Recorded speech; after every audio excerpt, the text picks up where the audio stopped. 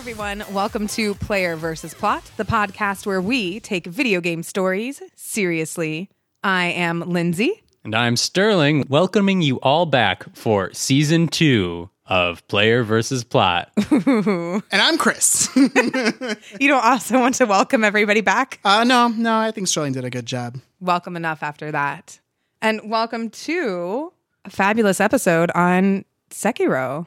So what have you guys been up to during the gap? The season hiatus? Besides this. Playing all of the games we're trying to do for season 2 and still also Slay the Spire. Okay, yeah.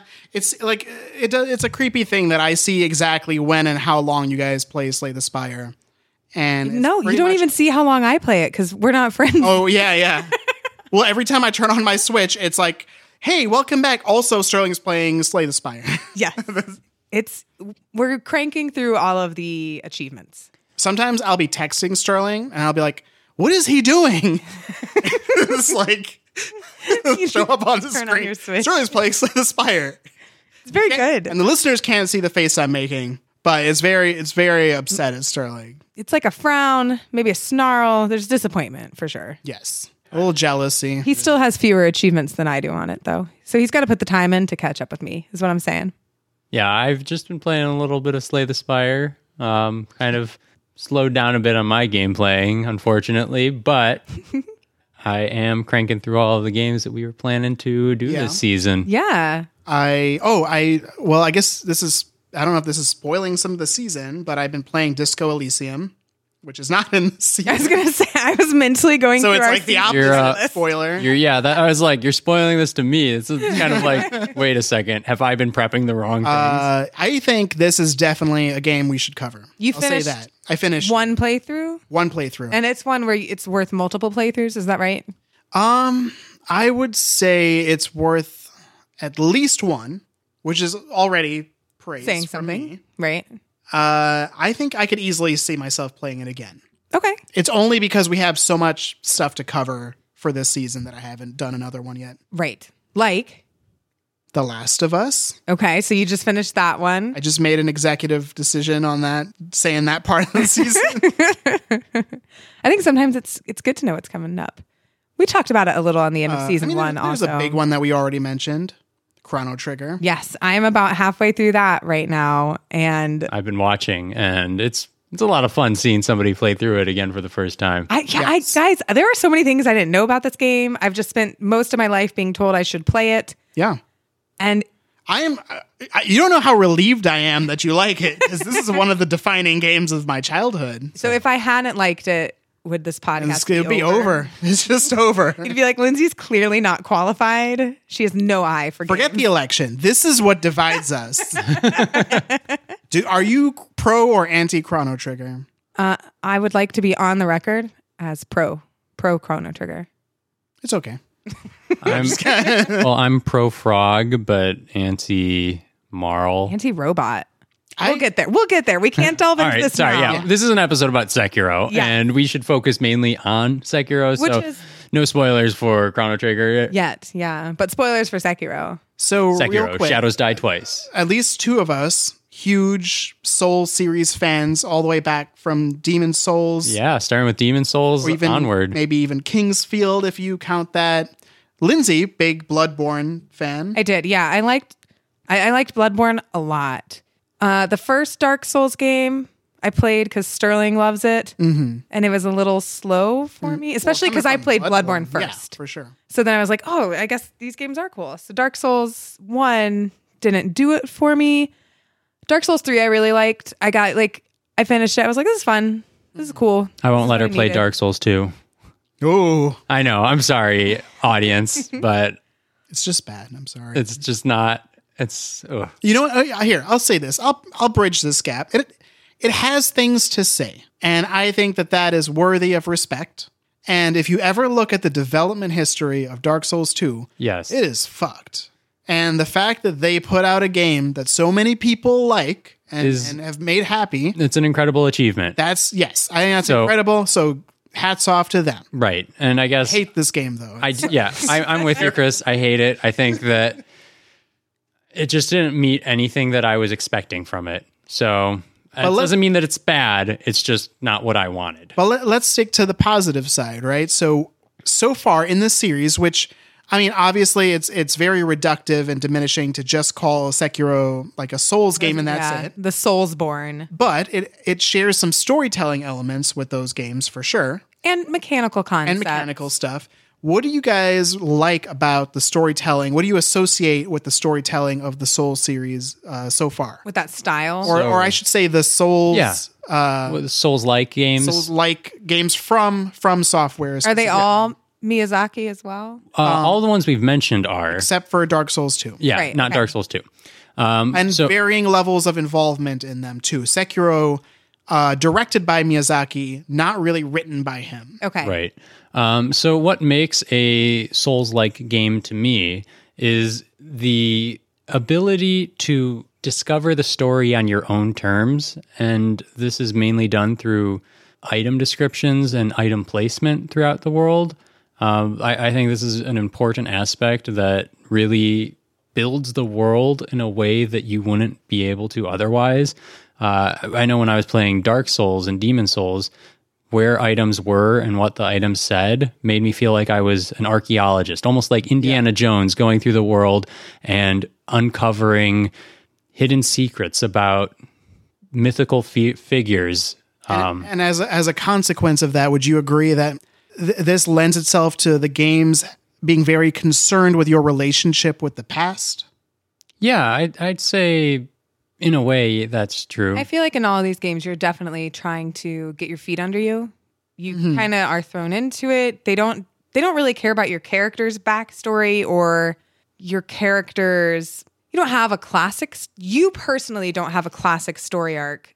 I feel like generally your arc is developing your relationship with the world around you and finding your place in the world around you. Your arc is usually that you have a series of binary decisions, and those decisions hinge on how you feel about the world as established to you. Yeah. And I think it's really how you interact with the past, because it tells you what the world was, and that's why the world is the way it is now. And from that knowledge that you gained through the Souls-like storytelling, you can come to your own decision, which is what made Dark Souls 1 so interesting to me, because you could go through and figure out like, oh, this is my goal. My goal is to rekindle the flame so that the Age of Gods can go on. Or you can find the secret Dark Stalkers. I can't remember. And almost everything in that game has a primary expression that you are expected to see and interpret. And then it always carries some second meaning that once you learn more facts about the world, you recontextualize what you're looking at. It definitely rewards you for going further, for diving deeper into the world. The more you want to look, the more you'll be able to understand what's happening. And and I think what makes it so cool is that the game itself, at least for Dark Souls and definitely in Sekiro, but the gameplay is so good that I know in my first playthrough, I didn't care about the item descriptions. I kind of breezed right past them because I wanted to... For which game? For Dark Souls. Oh, okay. Because after I've got so familiar with Dark Souls, I started treating everything with like the kind of reverence that I think it deserves. I think that's normal because the way the game is set up, if you read no items and you just listen to what people say, there is a complete story there. I think it plays on a lot of genre expectations and like imagery to communicate things that are not literally said. Yes. But the story's there. It's just that story changes substantially once you start reading. And I think Sekiro kind of follows some of that. I think it's more direct. It is more direct, and I think that it is a bit more explicit than Dark Souls was. But it hides its story behind certain trees to the endings. Oh, okay, yeah. So you don't get a full picture of everything that's going on in Sekiro until you unearth different ways forward and different ways to contextualize your own relationship with the characters in the game. I also think you brought up, Chris, genre and using some of the genre framework. This is such an interesting genre to tackle. Yeah. Because it is set in a historical Japanese period. I assume it's the Shogunate War. It's the Sengoku era, Okay, which is I just looked this up, but like 1500s It's like to 1800s. 14 to like 1600 or Okay. something. Let me double It's check. like literally 200 years of no governing body of the country. You were closer than I was. It was 1467 to 1615, according to Yeah. Okay, Wikipedia. cool. and it's a popular period, even though like not a lot really changes about the country. It's like the country is stagnant because There's like a blanket mood. because there is just, a whole bunch of little family owned territories that are just never sure what their relationship with another family is going to be from And year to year. it's plausible for anyone to have a sense of power and Yes. like a sense of being a protagonist in a story when there's no real centralized power. Yes. Right. And the desire for a centralized power is there. It's just when you live in a system where your most defining feature about you as a warrior class is your loyalty to your own lord, who are you to say, hey, wouldn't it be easier if we just submit to this other lord Yeah. to make things easier? Is the background for 200 this years, that game. didn't Yeah, and for during this 200-year period of the Sengoku era, I mean, the emperor still existed, but as you were saying with the shogunate, people were more loyal to that power, and that emperor's position was almost ceremonial. It was a figurehead that people were like, yeah, it's a thing, but does it really hold any real power? And to give you an idea, too, of how little, I don't know if I should say how little, but what it took to quote unquote unify the country, the person to first do most of that work was Nobunaga or Oda Nobunaga, Okay. who you probably see a lot in popular Japanese media. He's got like I was about to say he's got black hair. He's got like, he wears black a lot. He's like Christian in some depictions. He like has guns. He's like a Okay. visionary. He sounds He's very, very interesting figure. He's super There's a interesting. lot happening. He's referenced to Neo too, if you if you Okay. get around to If that. you're reading a story about Sengoku and there's some coming like climax of the story or some doom coming or some abrupt ending coming, it's probably because This Nobunaga guy. is about to come Okay. to your home. okay. He's essentially the interior ministry in this Okay. game. Not in terms of what they're referencing. They're actually referencing a different person with that, but he is The that same force, role. right? Right. Okay. It's they don't explicitly say much in this game about the time. It's basically Tokugawa, I think, that they're. So what happened is Nobunaga, at some point in this war, towards the end of it, he controlled about 1/3 of Japan. That was enough to say that he was the was dominant doing it. force Okay. of Japan. And so it made it harder and harder to justify standing up to him, right? And eventually he was, I think, betrayed and he died and his successor took over. And then that successor got into conflict with essentially, I would say the Cao Cao of Oh, good. I was Sengoku, going to say that, and I didn't know if that would be like whose generalizing. name was Tokugawa. Okay. And Tokugawa did unify the country. And he He got the other 2/3. He's got all 3 he thirds. had like half the country under his wing until the so Battle one of and a half Sekigahara. thirds. Okay. And at which point it was him versus, I think it was Toyotomi. I think. I'll trust you on this the one. successor of Nobunaga. Tokugawa won, mostly because at that point, no one wanted to fight anymore. Yeah. There's like a whole theory about like, why did this happen? Like, why did this battle turn out this way?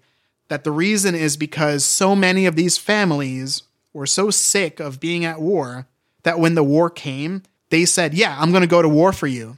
And they would literally go up to like other families and they would be on the battlefield and then they would just be like, let's just hang out, see what happens in the rest of the war. And some Just battles, look busy. yeah. And some battles that were supposed to happen, they just never happened. Whoa. Some told Tokugawa, some told Toyotomi, I'll ride with you, right? And then they get there and then they're just like, let's just see where the wind's going. Bring out the picnic blanket. Yeah, exactly.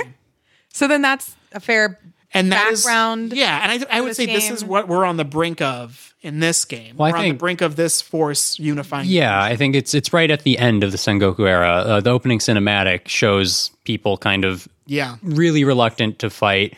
There's a guy abandoning his duty in the opening cinematic. He's running through the forest, beautiful red leaves falling all around him, and he's about to get killed, but somebody saves him. And then he kind of looks up and he's like, is it over? Is the war finally over?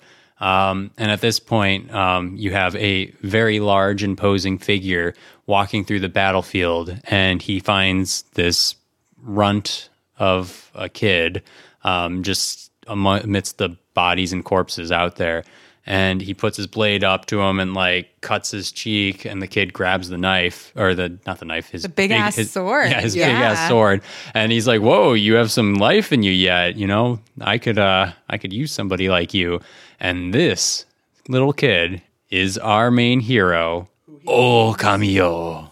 Now, here's a question I have for you guys, right? Was it Okamiyo? Okami. Okay. Okami. Like the game of Yeah. Okami, where Well, there's that, a wolf. that word literally just means wolf. Yeah, it literally just means wolf, but everybody says, like, I played it in the Japanese just because I don't know why. It just sounds. You did, and then Chris, you did as well. For what? This the game, game you in played Japanese. Sekiro Yeah, in yeah. Japanese. I feel like you gotta, right? You have to. Yeah. Did I? I played it in You English. played it in English. Yeah, I played it in English. Because I It's really. an interesting experience. I wonder how they. I figured we had 1 and 1 in the household. We talked about it a little bit.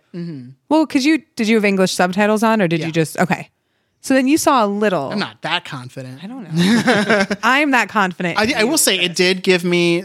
There was like a few points where I was like, "Oh, they went in a very different direction yeah, there." because I remember you bringing it up while we were all playing it. Yes. Yeah, some weird translations. So here's a question: do you think when he took the boy in, So, So to be really clear, the big Yes. guy with the big sword, Is your- yeah? his name is your father figure, and his name is Owl. He is the leader of a group of, I guess we'll call him shinobi.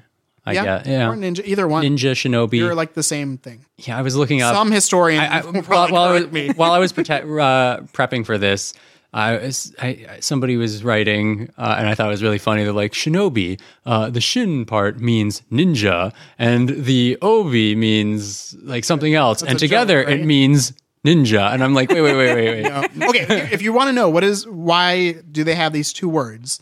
Ninja is a Chinese word, Yeah, essentially. renja. So it is basically just the Japanese pronunciation of this Chinese word for like a spy or guerrilla fighter or whatever. And shinobi is the nominalization form of the word shinobu, which is to like sneak or like hide or whatever. Cool.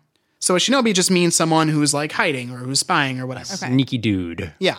And ninja, pretty much the same Do you thing. think Owl's group are they like a mercenary group style, or are they just his own loyalty and his own thing? Well, that's a good question. Owl. I feel comfortable spoiling it because you guys are going to get spoiled. well, we could anyways. just Say get there when what we get literally there. happens in the story, and then we'll give our take on what this cabal of Yeah. ninjas is. Yeah, we'll come back to this. And so Owl finds this boy. Owl finds this boy, Okami, or Wolf, and takes him in and raises him and teaches him the Iron Code. Now, Sekiro really ends up being just about a boy and his father figure. And it is Wolf's relationship with Owl and how he interprets the codes and belief system that Owl taught him growing up. And as I said earlier, this is called the Iron Code. The Iron Code has 2 rules: obey your father and obey your master. So he doesn't have a master for most of his life, but in the opening cinematic, Owl says, "You are going to protect this kid Kuro, and Well, his family. He His assigns family. him to that family. you're going to protect the family, and specifically Kuro, and that is your master now. So you know." Rule number 2. Rule number 2, obey them. And importantly, these rules take precedence in the order that he said them. Obey your father first, obey your master second. So what happens then is we flash forward a while and we see Wolf or Sekiro, whatever we're going to say. It'll probably alternate between all 3 of these names throughout the rest of the Oh no, podcast. let's just go with Sekiro because that's like the title of the game. Yeah, but that's like his nickname. I think his name is Wolf. Yeah, I think his- we should do what's the clearest for listeners. All right. So we're gonna say Okamiyo. Oh my I'm just God. kidding. So Wolf, the main character, Sekiro, he is in the bottom of this ravine, and he believes that his master is dead, his father is dead, and he has no purpose in life anymore. And this is where the game really starts. Yes. You are now in control. And when you are laying there, you get a message, I think attached to a dart or something. I don't remember if So I'm a mixing that woman with a parasail walks up to the edge of this ravine and throws a note down. And on the note, it says, hey, dude, your master is still alive and he's being kept hostage over in this tower right over there. And You picked the perfect place to give up on your life. and you're like, whoa, okay, I think I can go get him. But you're like weak and And you don't have your sword. you don't have your sword. You do have your arm, though. Yeah, which is interesting because if there's one thing you knew about this game before going in, from all the cover art and all the trailers, is this guy has one robot arm. Just like, 1600s Japan kind of robot arm. But at this point, you're like, oh, he's got two fleshy looking hands. He's fine. So anyway, That's not ominous.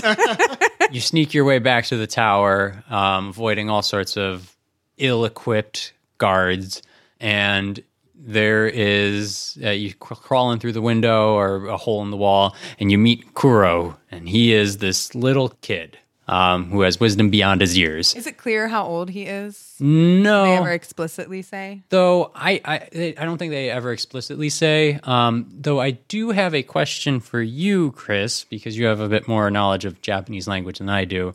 But I read somewhere that Kuro has two potential meanings. The first is black, and the second is Q and yeah, Ro. it's a pun. And so it would be a pun off of Ninth Sun, which would imply that the dragon, like dragons have, or in Asian mythology, at least in Chinese mythology, Yeah. and I'm sure in Japanese mythology as well, the dragon had 9 sons.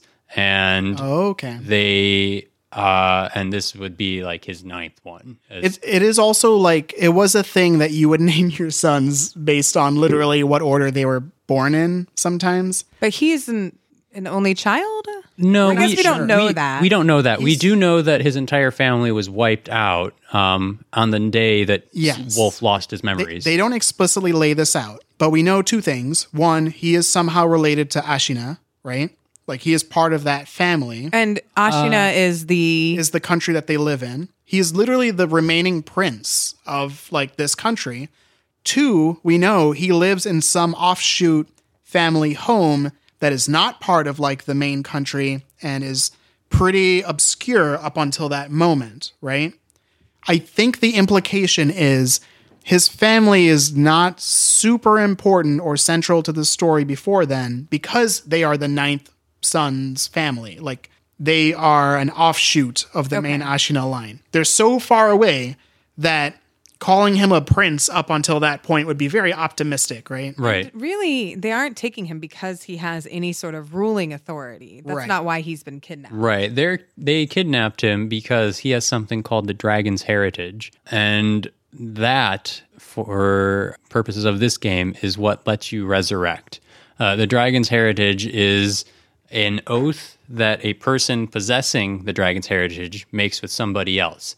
And that second party, or third party, I should say, gains the ability to come back to life after being killed. So he is viewed as almost the ultimate weapon because he could instill or create an army that could not be defeated. And if you look at, I don't know if this is said in the game, but in some of the pre-release trailers, they show you a conversation where people are saying like, we need to finally use this kid. Like we've been talking about it. We've considered it.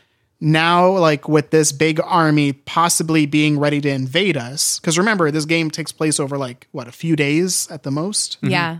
Or maybe even 1 day, 2 days?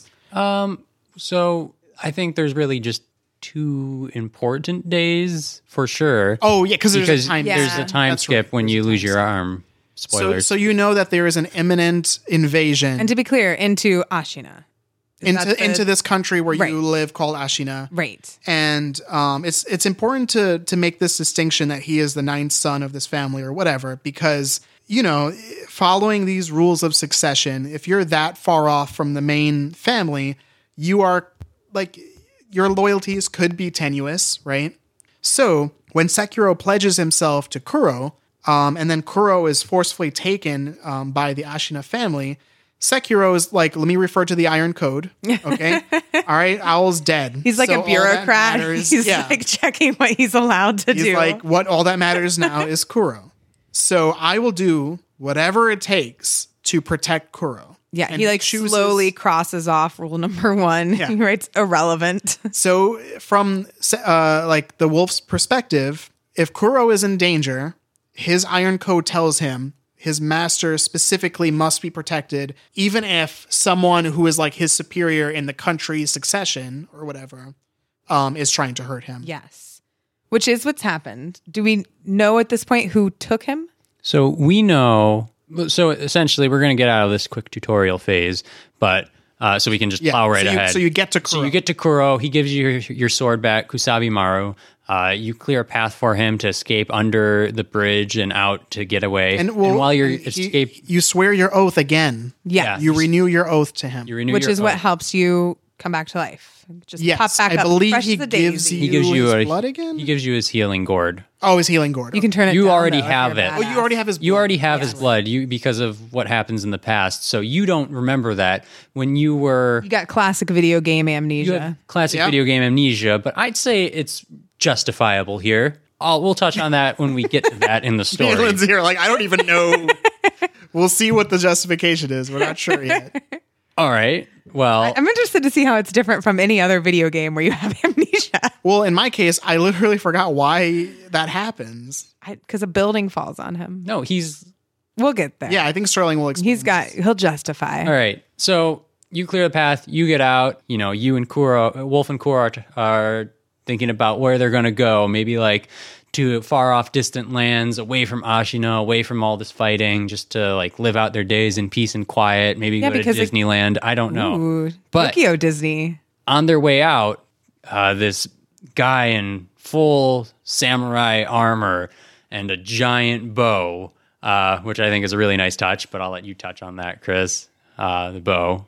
Okay. If you want to. No, just later. Just kind of like how samurais generally use. Oh, yeah. We'll talk about bows, that when we but- get to this Okay. fight. Yeah. But anyways, you get, and there's this guy, this big armor-wearing samurai, and he stops you, and This man is the real hero of this game. he's... He is the way he's portrayed at this point when you meet him. He is like the manliest, most ideal samurai you've Oh, he looks like he seen. just walked out of a painting. Yeah. He is beautiful. He's like a classical samurai. and just a Yes. little stubble on his face as well. And he's not even asking. I should rephrase that. He's going to take Kuro. He says, look, I need this boy to save my country. yeah. I was about to make a reference to The Last of Us. I'm not going to do it.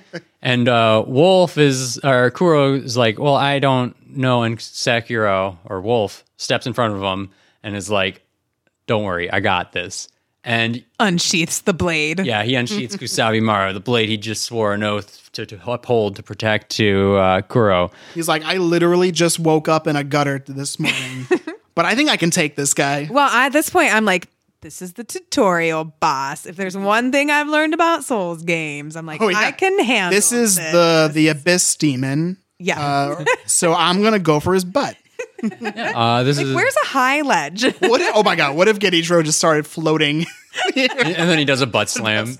Yeah. I would love that. But anyways, you go into this fight, and there are two outcomes. If it's your first time playing, you're more than likely going to die, and he cuts your arm clean off in this cutscene. And if you don't die, he has some hidden ninjas who will come out and distract you, Cut your arm and they distract you, and then he cuts your arm off again. And to be super clear and name drop, this is my boy, Genichiro. Genichiro chops your arm off in his super amazing samurai costume. He's amazing. Also, classic samurai movie non-lethal injury is losing an arm. He's like, took care of that guy.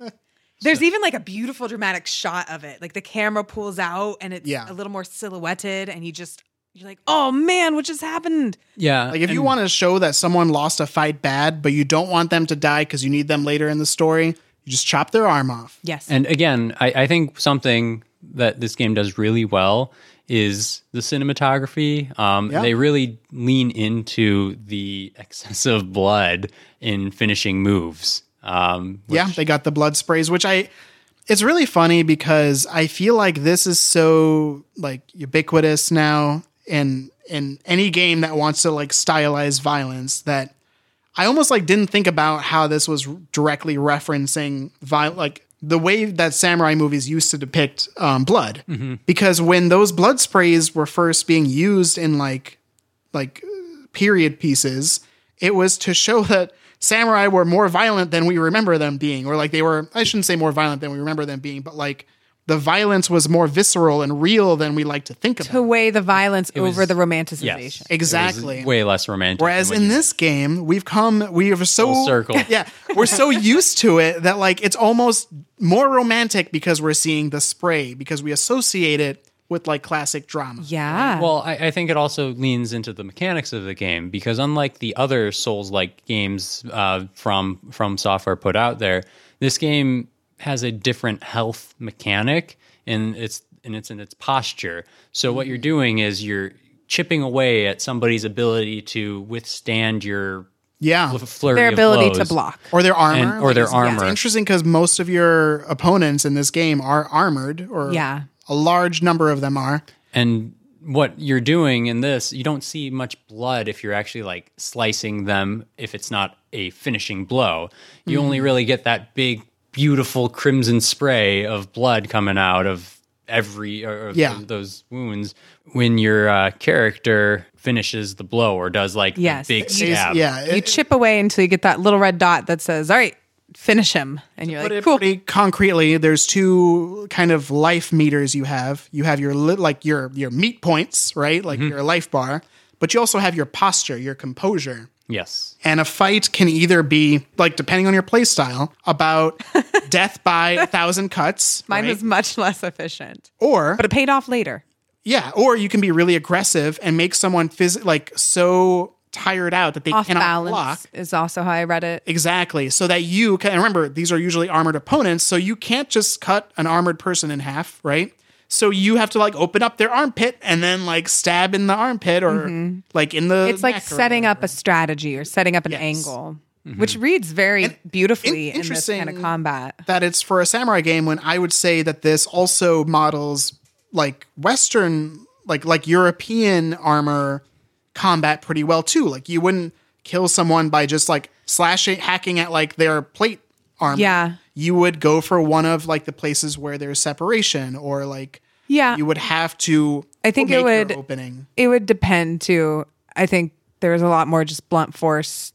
Or to get or you would have to use blunt force. Yeah. But if you had a sword, like in the European fighting manuals, they show you like how do you kill an armored person with a sword, and they're like, open up his armpit, get in there, or find like the eye holes in his helmet and Yeah. whatever. And that's kind of what they're doing in Sekiro. Like they're showing you the death blow is usually Sekiro forcing an opening and then hitting a weak spot for a decisive blow. Yes. Kind of the poetry of battle in a sense. So I'm sorry that I got a bit off track with the recap of the story. But anyways, your arm's cut off. You wake up in this abandoned It's kind of your theme. Shit goes down, you black out, you wake up somewhere. And you're in this abandoned temple, and there is a sculptor, and he's just got 1,000 Buddha sculptures all around away, him. just chipping like you do at armor. I just had the thought that like the wolf is like a cat in a basket or whatever, or like a pet in a cage at this point, like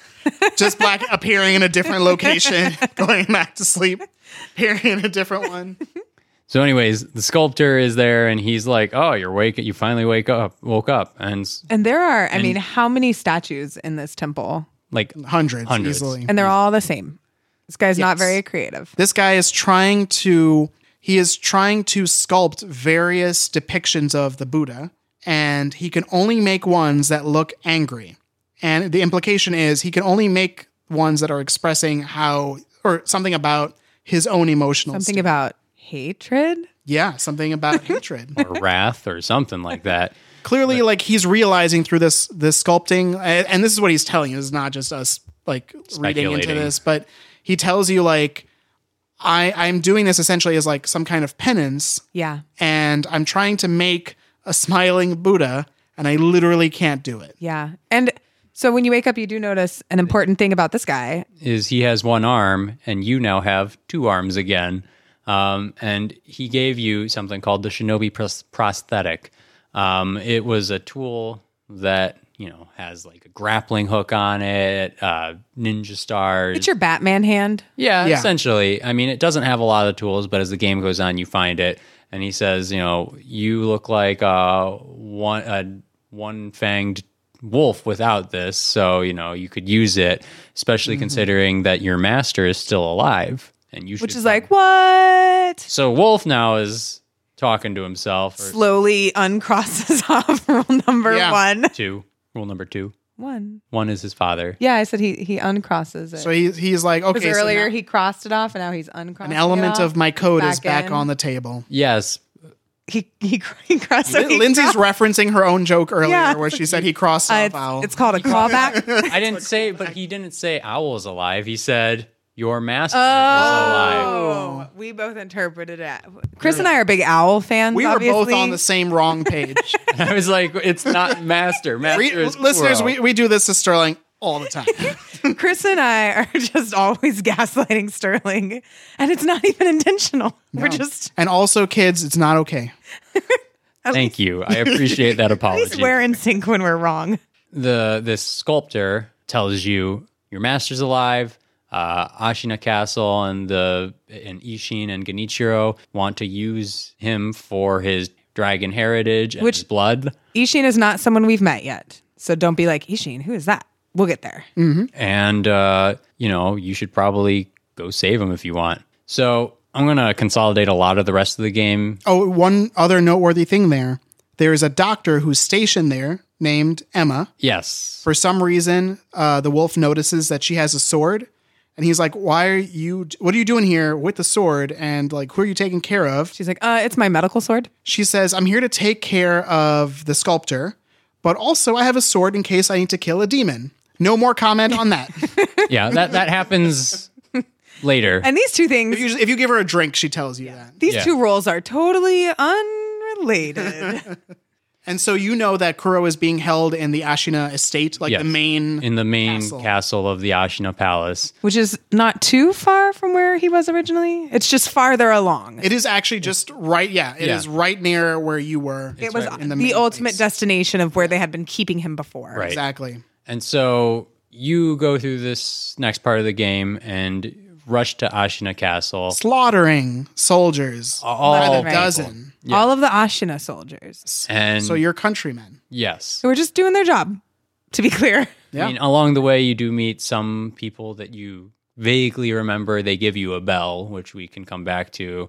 But you rush to the castle. You climb to the Wait, you top. meet a mask man. Oh, yeah.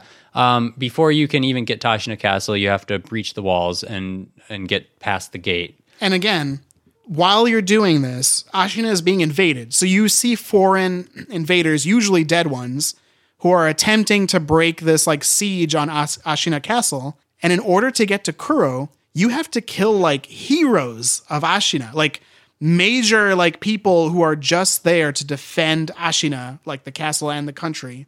And people that like, I don't think Wolf really wants to fight, but his code tells him he has to kill them. if Yes. He's going to get through. And worth noting that Sekiro or Wolf's status is kind of unknown to almost everyone in Ashina. They don't know because they had nothing to do with Kuro until this point in time. And he is technically adverse to their interests because they're also protecting anyone who wants to kidnap Kuro. So the wolf is... his code essentially forces him to kill a lot of people who have no reason to even like know that he was ever aligned with them. Because as a shinobi, his position with Kuro would have always been a secret. Right. So when you run up to the other shinobi who's like wandering around killing spies, his job is to kill other ninja and other spies. He's like a he's a the counter espionage kind of guy. He's dressed as a Tengu with like the big long square nose. like like a bird demon kind of person, like a mask. Yes. And he has obviously been going around kicking some ass. Yes. And when you find him, he's just now talking about like, there's some more rats. These ones I think are from the temple.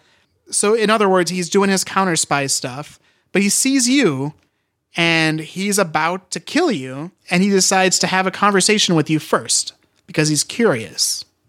And I think what sparks this is you tell him you don't really have a name. Yeah.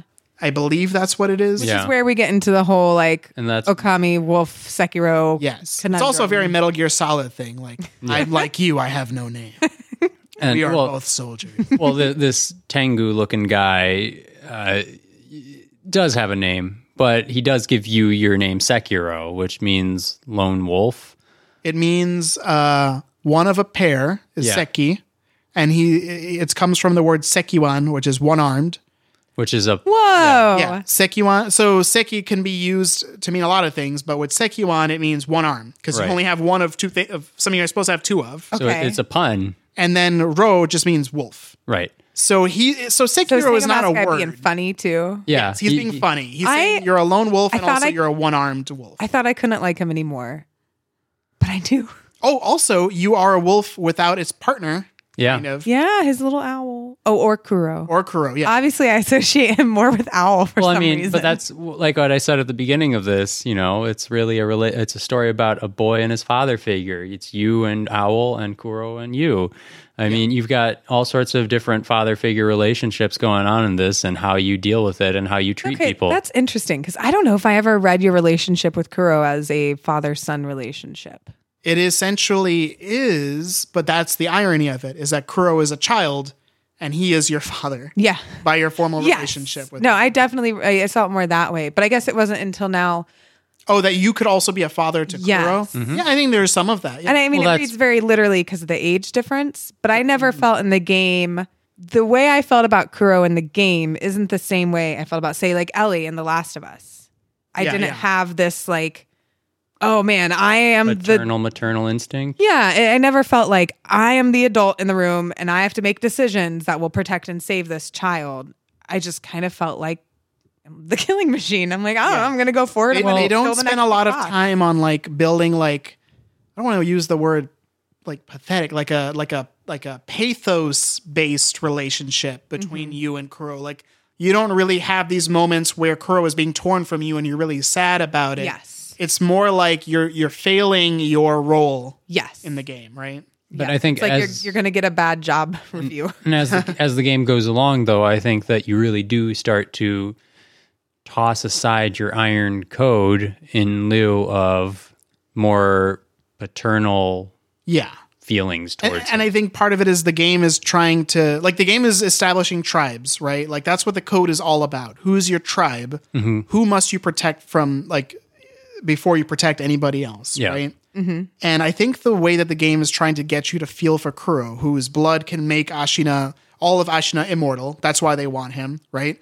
And Kuro is saying, you know what? Like, I don't think Ashina or me or anyone should have this. And we're all people, and this is a thing that people shouldn't have. Yeah. And I'm doing this because as a person, I feel like I can make that decision. And I almost feel like the game is saying Kuro is the most quote unquote mature of all the characters because his concept of a tribe is the broadest of all characters you meet in the entire Humanity. game. Right. Yeah, and I think that's supposed to make you feel like Kuro is beyond his years. Yes. He's like, they always do that with children. Like, they can kind of go in one of two directions. That the kid is either adorable or they're so smart that they're also adorable again. It's like, it ends up at the same place. But what the game does is it gives you memories. You get these red tinged memory outlines of the past. And as you're going through it, you kind of see Kuro's development to that current thought process that he has, that, you know, humanity is the one that we must serve, not our tribe of Ashina. And he, as you're climbing to the top of the castle to rescue So at this him, point, you've met the Tango Mask Man who, you know, pin in that, obviously. You're charging Who up to lets the you go. center. You don't have to fight him. Yeah. Yes. He's like, you're cool, bro. My one-armed wolf. With no explanation. yeah. So you're past that. You're running back to the castle. You pass these memories. Yeah, but the memories, again, they're just saying like, you know, oh, wow, wait, this is the result of resurrection. This is what people become. This is the monster that I'm creating. When you say these, you're talking about like the phantom figures you see talking to each other. So like in some of these red tinged memories, you have... I want to point out, by the way, that at this point in the story, and even now, I didn't really understand.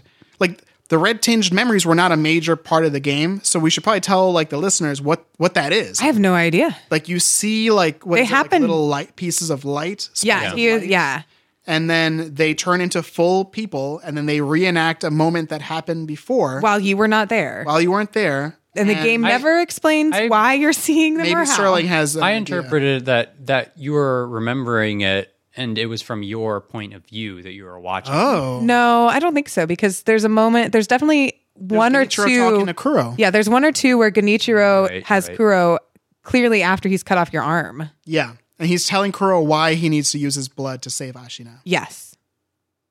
I don't know why those know. are there. I thought that he was. Maybe I don't remember.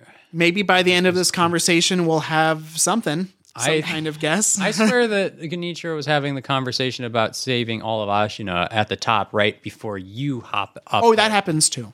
But anyways, you get to the top of the tower, and Genichiro is having a conversation with Kuro. And this tower is big and beautiful. It is like, Yeah. looks like a giant pagoda. yes. And it is going to be a central hub for a lot of this game. You will come back here, and most of the game's major fights and events happen here. It looks a lot like the classic architecture you'll see if you go to like Kyoto or like Nara. Yes. And there's literally just a fighting ring. Like there's Oh, just yeah, I guess it's like a meeting, like a lookout, It's a rooftop, like lookout, like an kind of observation observation deck. deck. yeah. I don't know if deck is the right word, but yeah. But it's at the top of this tower, and that's where Kuro is being held. And so you get up there, and you go toe to toe with Genichiro. Oh my gosh, this And fight. it's kind of round two. Or how are you going to Yes. do? And it's tough, but if you can knock him down and you finally beat him, And this might be where we want to talk about how the game is using these fighting styles to characterize some of the bosses, because Genichiro is like, just a little, because I think this is Yeah. worth really diving into at the end. oh yeah, that's true. But it'll start here. basically, this fight yeah. was definitely hard for me. I remember being like, oh my God, I've been on this Genichiro fight for forever. I got to figure this out. Because again, to reiterate, I did not use the poise mechanic a lot. I trained myself the up. blocking. Yeah, but across Bloodborne and Dark Souls 3, I just did the fastest weapon. In Dark Souls 3, I dodging. did the dual wield. So yeah, I would just dodge and strike real fast and then dodge. And this game does not. At this This point, is the fight where they're like, I you need to haven't- know this mechanic. yes, yeah, you got to know how to block and counter. You have to use all your mechanics really with this fight. Yes. And just real quick, like he fights like a real classic samurai. Like but he's also like improvising in the fight. Like you see him like using range attacks at like point blank range to trick you. Like he's a Yeah. thinking kind of fighter. He's not brute force. you Yeah. know? And I think that's really interesting because Ashina is like the brute force fighting country. Up to this point, you will have discovered these books that teach you the techniques of like different parts of the country, and they all like have different moves associated with them. The main like Ashina style used by like the retainers of this family, Yep. their signature move is I'm gonna swing real hard in the most obvious possible way, but I'm gonna do it so well you still can't block it. Right? It's like the most honest, straightforward move you can use. Right? and He does not use this move. no. So again, like those moves, the Ashina style, were created by Ishin, who is Genichiro's grandfather, who we meet Yes. shortly after this. Genichiro, on the other hand, he's very like, I'll rotate around you. I will mix Yes. in my bow with my sword. I will Yes. do these like quick hits on you to make you block a lot. Until you get to the point where you're like, I did it. I beat him. Finally, like Exactly. stab him and get his armor to fall off, and you see his like shirtless body. Yeah, you and do. His still got his bow, but all of a sudden he reveals to you that he's going to use some forbidden magic. Which so He before reveals to you that it's phase 2. That's right what he before you reveals. fight him, you find a scroll that talks about the way of lightning or something like Yes. that, and Tomoe. how to like catch lightning. And this is something this legendary fighter named Tomoe used to do. And then for some reason, the boss life bar tells you that Genichiro has now started using Tomoe's techniques, which he technically had already been using. Yes. But they didn't explicitly call it Yeah. out. Right, and you don't figure that out until later in the game when you start when learning learn the it. moves. Although in my case, I learned it, which was a mind blowing moment because you can go and do some other paths and find that move and learn it, and it tells Prior you to like this is like a forbidden move because it's from a foreigner. Mm-hmm. Like this is not patriotic to fight this way. And so I learned it. I'm like, haha, secret technique. Go up to Genichiro and I started using it on him. And he's like, nice try. Let me show you. And he does the same thing. Except better. And he shows you essentially that he is willing to do whatever it takes. Yeah. He is willing to think outside of the box. And I There's really definitely, I mean, I think that's shown aesthetically too in the shift from not just how he's fighting while he's in his armor, but the way he looks while he's in his armor. He's again that picturesque samurai in his beautiful it's like armor, subversive kind of. and then you get that armor off of him, and he, we made a joke about him being shirtless, but it's really not. He's not good looking when you take it all off. His body looks like it's been through a lot. Yes, it it's looks burned. very, and he is not aesthetically pleasing. He looks worn down. Yeah. He looks haggard. He looks like he's seen some shit. Kind of looks like he's tried to catch lightning multiple times. Yes. It didn't. Had some fails. And you realize that he's finally learned how to catch lightning in this battle because Boy, has he. can jump into the air and like channel the lightning into his arrow and shoot you with it, or into his sword for giant swings. It is so cool. So if you had gone a certain path up the castle, you could have learned another technique, as Chris was saying, to catch the lightning and send it back his way. But anyways, I thought you had to learn that technique. no, you can climb up a different way. You technically don't learn it. They just tell you it's possible. Oh, okay. And you don't have to do it in this fight either. Yeah, I cannot imagine beating that fight without doing that. I did Wait, it. really? I actually thought it was hard. We'll talk about that later, but So anyways- I couldn't figure it out. I think I did it accidentally right the first time. And then I was like, oh, okay. Nice. Anyways, But it took me forever to get to that second phase. you beat Genichiro. Genichiro is dead, and then you have a little moment with Kuro and Emma, and you're like, Emma, you What you doing what here? are you doing here? And she's like, oh no, I'm just here serving Kuro, I'm here serving Ishin and Kuro. I'm not here with Genichiro. I'm just, just a nobody. Don't worry about me. Did we say Genichiro falls off the roof? No, I was about a to storm cloud? Genichiro then Jumps off, right? Well, Genichiro resurrects. And, that's unique because only you have that power, because only you have made an oath with Kuro. So this is news. Apparently he's imbibed the rejuvenating waters of Yeah. who Makes knows sense. where. Yeah. Like, I got to stop you from using the kid. And he's like, of course I use him a little bit. well, Test it out. I don't think it's implied that he used the kid. didn't He use- finds the dregs, basically. Right. The rejuvenating waters. And so that's right. the Yeah. rejuvenating It's like a corrupt source. And the rejuvenating waters, we learned from one of the other memories on the way to the top. Kuro doesn't like this. He doesn't like resurrection in general. But the rejuvenating waters corrupts people and makes them kind of crazy. And we know, and I just remembered, we know that he goes to where you find those waters Yes. eventually. Mm-hmm. Yes. Okay. So anyways, Genichiro jumps off the side of the building into a bolt of lightning and disappears. And I think maybe it's worth pausing and talking a little more about Genichiro right now and what his motivation is. So real quick, Genichiro is the adoptive grandson of Ishin. And Yeah. Ishin is the ruler of the Ashina tribe. And as far as we can tell, this does not affect his status Yeah. as like the heir. I think it helps that he's the most respected warrior too. So I think that there is supposed to be a little bit of irony there, that he is not really from this bloodline, but he will do whatever it takes to his body, to other people, in order to protect this bloodline. Because they took He him in. values it. Yeah, They he took him in. values it more than anybody else. Ashina is his family now. His country is his family. He has no other loyalty. He doesn't need to worry about rule number 1, Yeah. aside from maybe Ishin. And again, I love that dynamic. Well, remember, too. that rule is not like Yes. the warrior. No, I Yeah, it's I not know, the warrior I code. know. It's literally just a code that Owl made up. I know.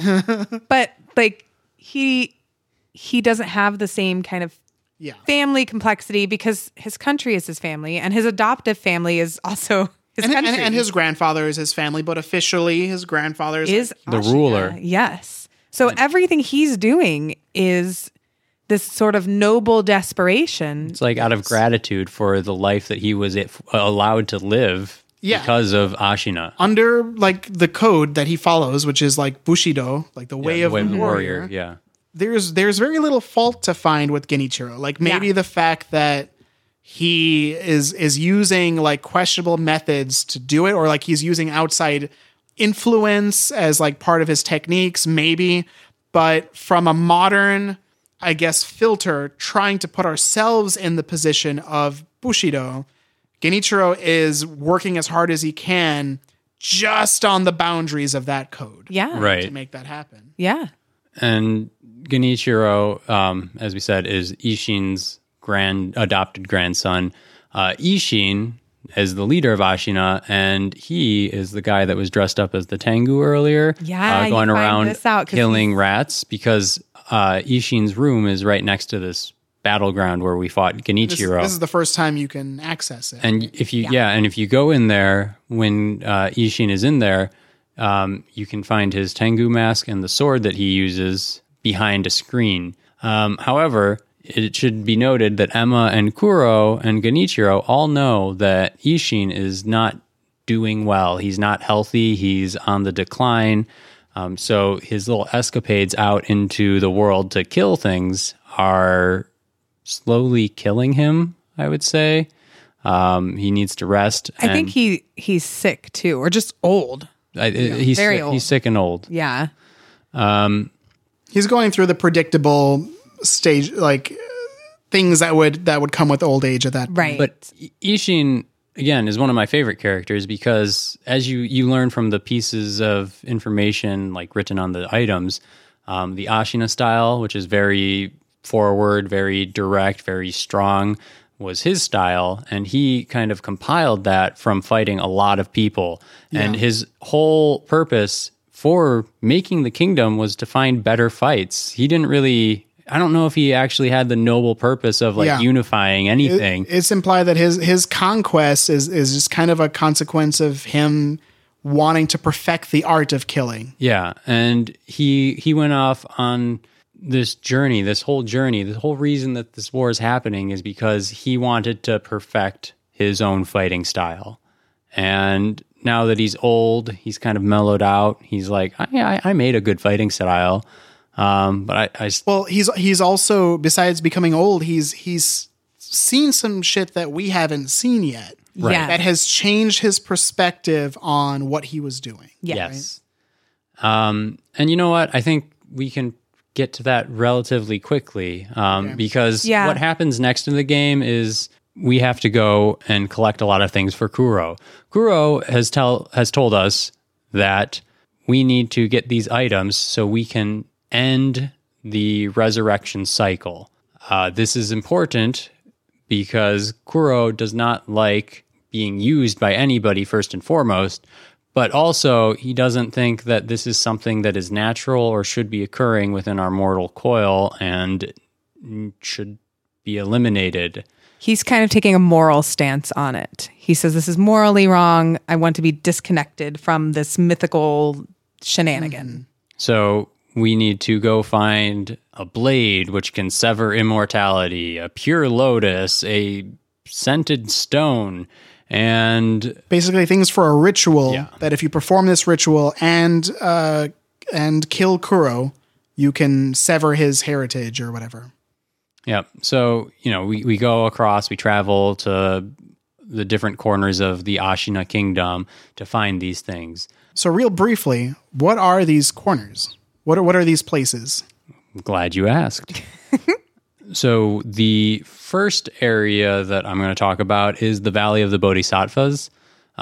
This is one of my favorite areas. I think it's really interesting and kind of creates a good stepping stone into the world. Is this the Sunken Valley where all the gun people are? Yeah, it's past that. Okay. Yes. Yeah, where the gorilla is. Because the gorilla is right below a big, bodhisattva statue. Yeah, you're swinging from statue to statue. Yep.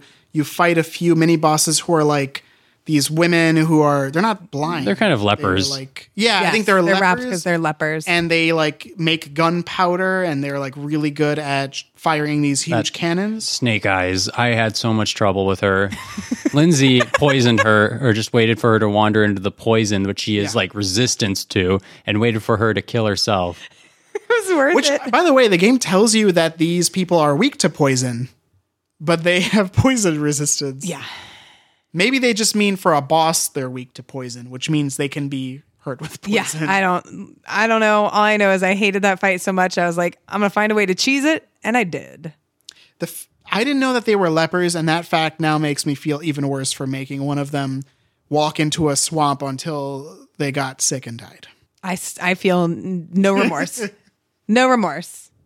So, anyways, we have the Valley of the Bodhisattva, which is where the purest lily blooms at the fountain, or at the where the waters of the fountainhead pool. Oh, that's why. Okay, and at the bottom there, you find the guardian ape. Yep, the guardian ape. So do we think this is also the water that Genichiro drank? I believe so. If that's where the fountain had. And do we think the ape is guarding the water itself? No, the ape is actually guarding just the flower. The flower itself has an aroma that attracts mates, and it is trying to Comes up later, find unfortunately. a mate.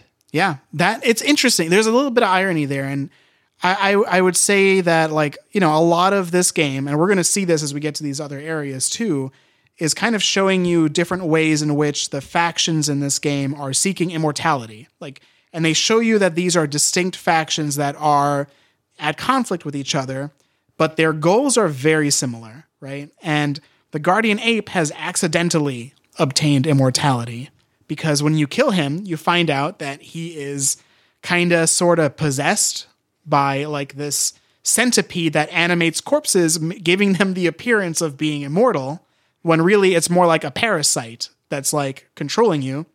But he doesn't want that. What he wants is to fuck and have a baby. He just wants a girlfriend. Yeah. And he wants, you know, to carry on his genes and do immortality the old-fashioned way. Which, do you think then that he has those centipedes because he's also in the foot of the fountainhead, like the runoff from that, and that's also the forbidden water that we think Genichiro may have drank from? I think it's implied that something about that water can affect you in one of a few different ways. So that water, if you dive down into the pool nearby, there is a piece of the Fountainhead Palace, which is a place we haven't been to yet, at the bottom of this waterfall.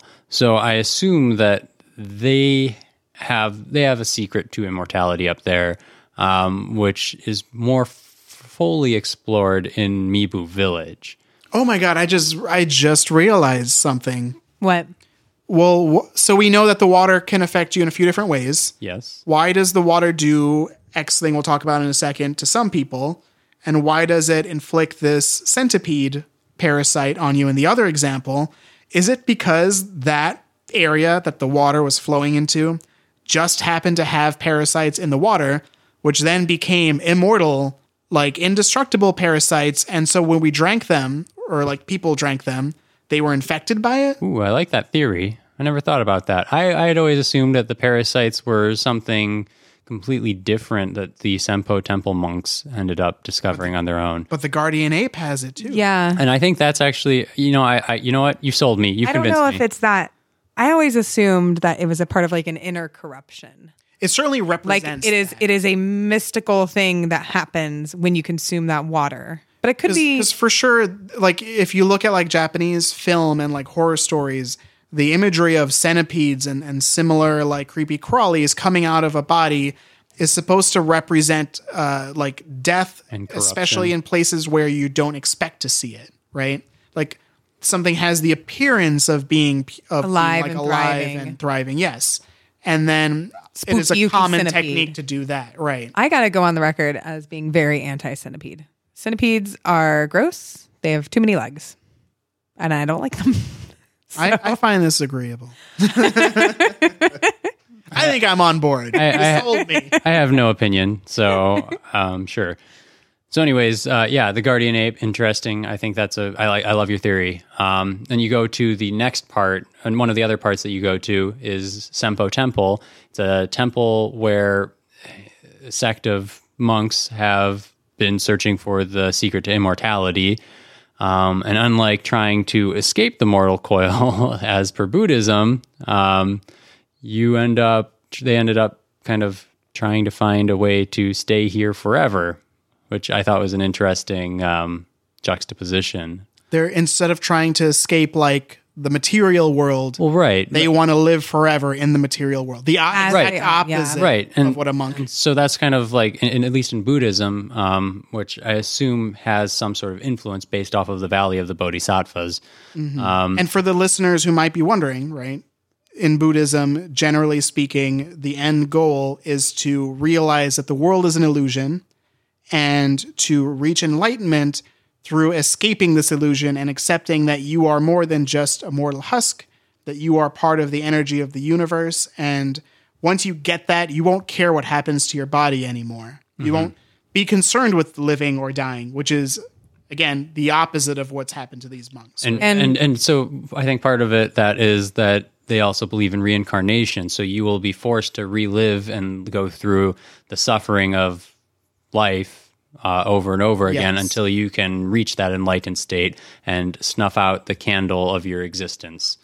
And then there are two, like in Buddhism, there's two different ways. I don't need to go into all of this right now, but Buddhism has like, I mean, certainly this game wants you to be thinking. Well, I mean, I guess it is important to know this stuff because it is. I think it's explicitly one of the themes. It is using that imagery in the Valley of the Bodhisattva to acknowledge that Buddhism is something that is important, at least to the Ashina estates. Yeah. And, again, rolling back even further, a bodhisattva is a person that has reached enlightenment. And there are two different types of schools of Buddhism, which can be like the big boat, little boat kind of system. There's Theravada Buddhism and then Mahayana, yeah. And they literally mean like, it literally means like big and little boat. And that's why, like, if you look at like Theravada and Buddhism, they're not really as concerned with a bunch of gods, right? But Mahayana Buddhism has all kinds of gods. There's like a whole pantheon of people because in that version of Buddhism, it is very important for some people to remain on Earth to show other people the way. Right. And they are the ones who become enshrined as these minor gods. And that's what the Mahayana, I think, was the big boat one. Or the little boat, I guess. No, right? the big boat one. So their version is the big boat. Because it's considered that way because the people that reach nirvana can take an active choice to not leave the mortal existence, which is and come back. Bodhisattva, right? Yeah. So you can. A bodhisattva is literally just an enlightened person. Okay. And so there are two things you can do as an enlightened person because you're bringing everybody with you. There's room on the boat, and the little boat is like, oh, I got enlightenment, I'm out. Okay. But I mean, I'm grossly oversimplifying this. So for purposes of this game, this is what you should know. We're in Mibu Village. No, we're still at Senpo. He hasn't told us. We're still at Senpo Temple. So Senpo Temple is like one of the important things you find out at Senpo Temple is that these monks, in their pursuit of immortality, are taking children and trying to use them to create a new dragon heritage. So they are taking a bunch of children, doing horrible experiments on them so that they have the ability, the monks have the ability to get immortal or eternal life. Yeah, I'm assuming that they're thinking like, we're going to drink this water eventually, but we need to figure out how to make a kid immortal with it first. So they're like the lab rats, right? Yeah, and they killed a bunch of kids. They themselves became like guardian apes. Yeah, they became infested with these centipedes, but they did manage to create one divine child. And to be clear, when we say infested by centipedes, because I don't know if we've painted a word picture yet, it's like their heads pop off and a giant centipede just comes out of the hole in the middle of your neck. And notably, many of them are like almost inert. Like they seem like maybe they're alive because they kind of move a little bit. Of the monks. But they're like, kind of like catatonic almost. Yes. And this is where like the really big question of what does a centipede mean? Like when I start asking that, because I went there first before I saw the guardian ape. So my assumption was... I saw the ape first. So I thought the centipede is some kind of manifestation of their sin or something like that. Yeah. Right? But then I saw the ape and I'm like, can an ape really sin? Right? So that's what made me wonder, like, is there something inherent within simpler the water to it? Or I don't know. I think it's the consumption of that runoff that is the sin. Because the runoff is going through a place where all these small animals are Could be. living. right? Yeah. Yeah, I guess so. Whereas in Fountainhead Palace, it's in the clouds. Probably not a bunch of like little bugs living in it, maybe. Could be. I don't know. I still would assume it's some sort of magical thing. Like the water is corrupt, so then this Yes. happens. Yeah. So, you go and you find the divine child after going through I don't even know how to describe it, but a Drug trip. fantastical. Well, you enter an illusory illusory realm, world, I think, yeah. To be the last line of defense. To protect the child. Yeah, We you're catch right. some monkeys. And you have to kill monkeys, which instill kill terror them. in you. Oh, real quick note about the monkeys. Real quick. They are a reference to a real temple in somewhere in Kanto. I forgot the name of the area. But Kanto as in like the place in Pokemon? no, as in, sorry, on the mid-eastern side of Japan, there is a shrine that has carvings of monkeys, and each one is covering one of its senses. And it's like the see no evil, hear no Like evil the kind of classic thing. monkeys. Exactly. What's the fourth one? Feel no? I don't know. One, Speak no evil. Speak no evil. Well, that's three. still 3, but there are 4 monkeys in this temple. I don't know. Smell no evil. Yeah, because it's hear no, see no, speak no. Yeah. Taste I can't- no. I can't Smell remember. no. I can't remember why that motif was chosen for that temple, but it like guards like I gotta find out what the Tokugawa's fourth one is. horse or something. Okay, naturally. Well, I mean, in the game, the 4th one is invisible. Be no evil. Yeah, maybe. I think that's the only real conclusion. Anyways, you meet somebody that is important to a lot of the decisions later in the game after getting through all these lines of defenses, which is the divine child, a divine heir. No, divine heir is Kuro. Sorry. And she is the only survivor of these horrible experiments the monks were doing. And she's just kind of chilling behind the temple in her own little house, alone, kind of And sad. it's unclear if the monks even know that they made her because they're all dead. Yes, Who knows how long she's been there? there is the one monk who helps you reach her. Well, actually, fun fact about that one monk: you only meet this monk if you get to him before a certain point in the game. And if you talk to him, he gives you a note to give to her, which says, "We're sorry for doing these horrible experiments." But if you don't reach this monk before that point, you find his body in the bottom of the pool of water outside the temple, and he threw himself in there to kill himself. Well, I found him alive. Do you guys remember that the voice also tells you what you're about to see before you enter the temple area? Like there's a ghost or a disembodied voice talking I to thought you. that was his voice. He's there. It's a person? He's there. I was just you talking get the to note a from him. wall. I thought that was the divine child. Oh, it was the divine child? Oh, maybe that. Okay. Okay. To me at the time, I was like, I don't know what this means. And then 3 hours later, I was like, I still don't know what this means. So maybe it was her. Okay. So then we've covered the ape. I think we mentioned Mibu Village, but we didn't finish it. Well, and right, then we covered the temple. So So the then ape there's and the Mibu temple are the two Village. ones. So then Mibu Village, And the last place you needed to go was Mibu Village. which you had said they were trying to find a different way around it there. Yeah. So Mibu Village is this town of almost zombie-like people. Yeah.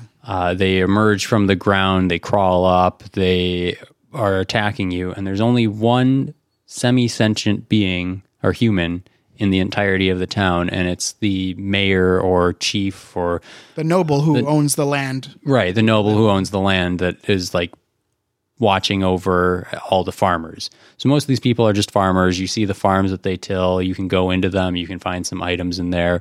But It's interesting. This is what most of Japan would look like at this point in time. Yeah. It would Yeah. just be like a single noble, their house, and then all their farmer slaves making them rice. But what you learn at this point is that the noble is hoarding all of this magical drink, a sake, if you will, because the water of Mibu Village has turned all of the people into these zombie-like creatures. And the only thing that you can do is either drink it, go thirsty, drink the bad water and become a zombie, go thirsty, or drink sake. What do you think happened to the water?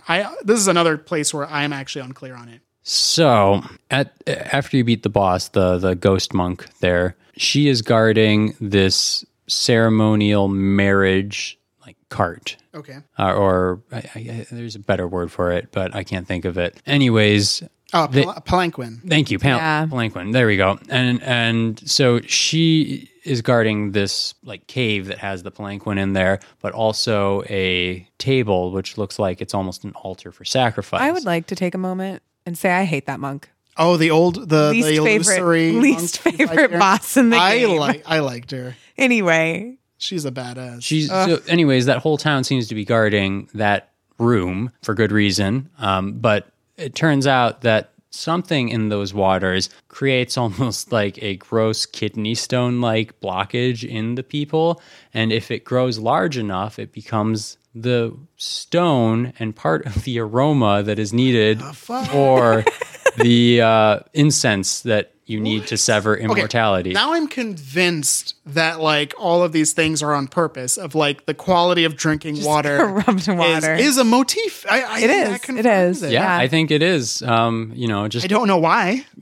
drink alcohol, I think, is the message, especially in ancient times, because it's only the safest water that you can drink. But yeah, I did not put that together at all. So yeah, one of the item descriptions says that it's an accumulation of something, like of the sediment almost in a person's body. So what I assume is after you fight your way through the village and you hear the noble saying like, I need more sake, I can't drink that, I need to become Okay. You're talking about the person who literally is still looking like a human. well, right. He's still looking like a human, but you walk by him. He's in the house just before the monk. He's stored all the sake in town, and that's all he's been drinking.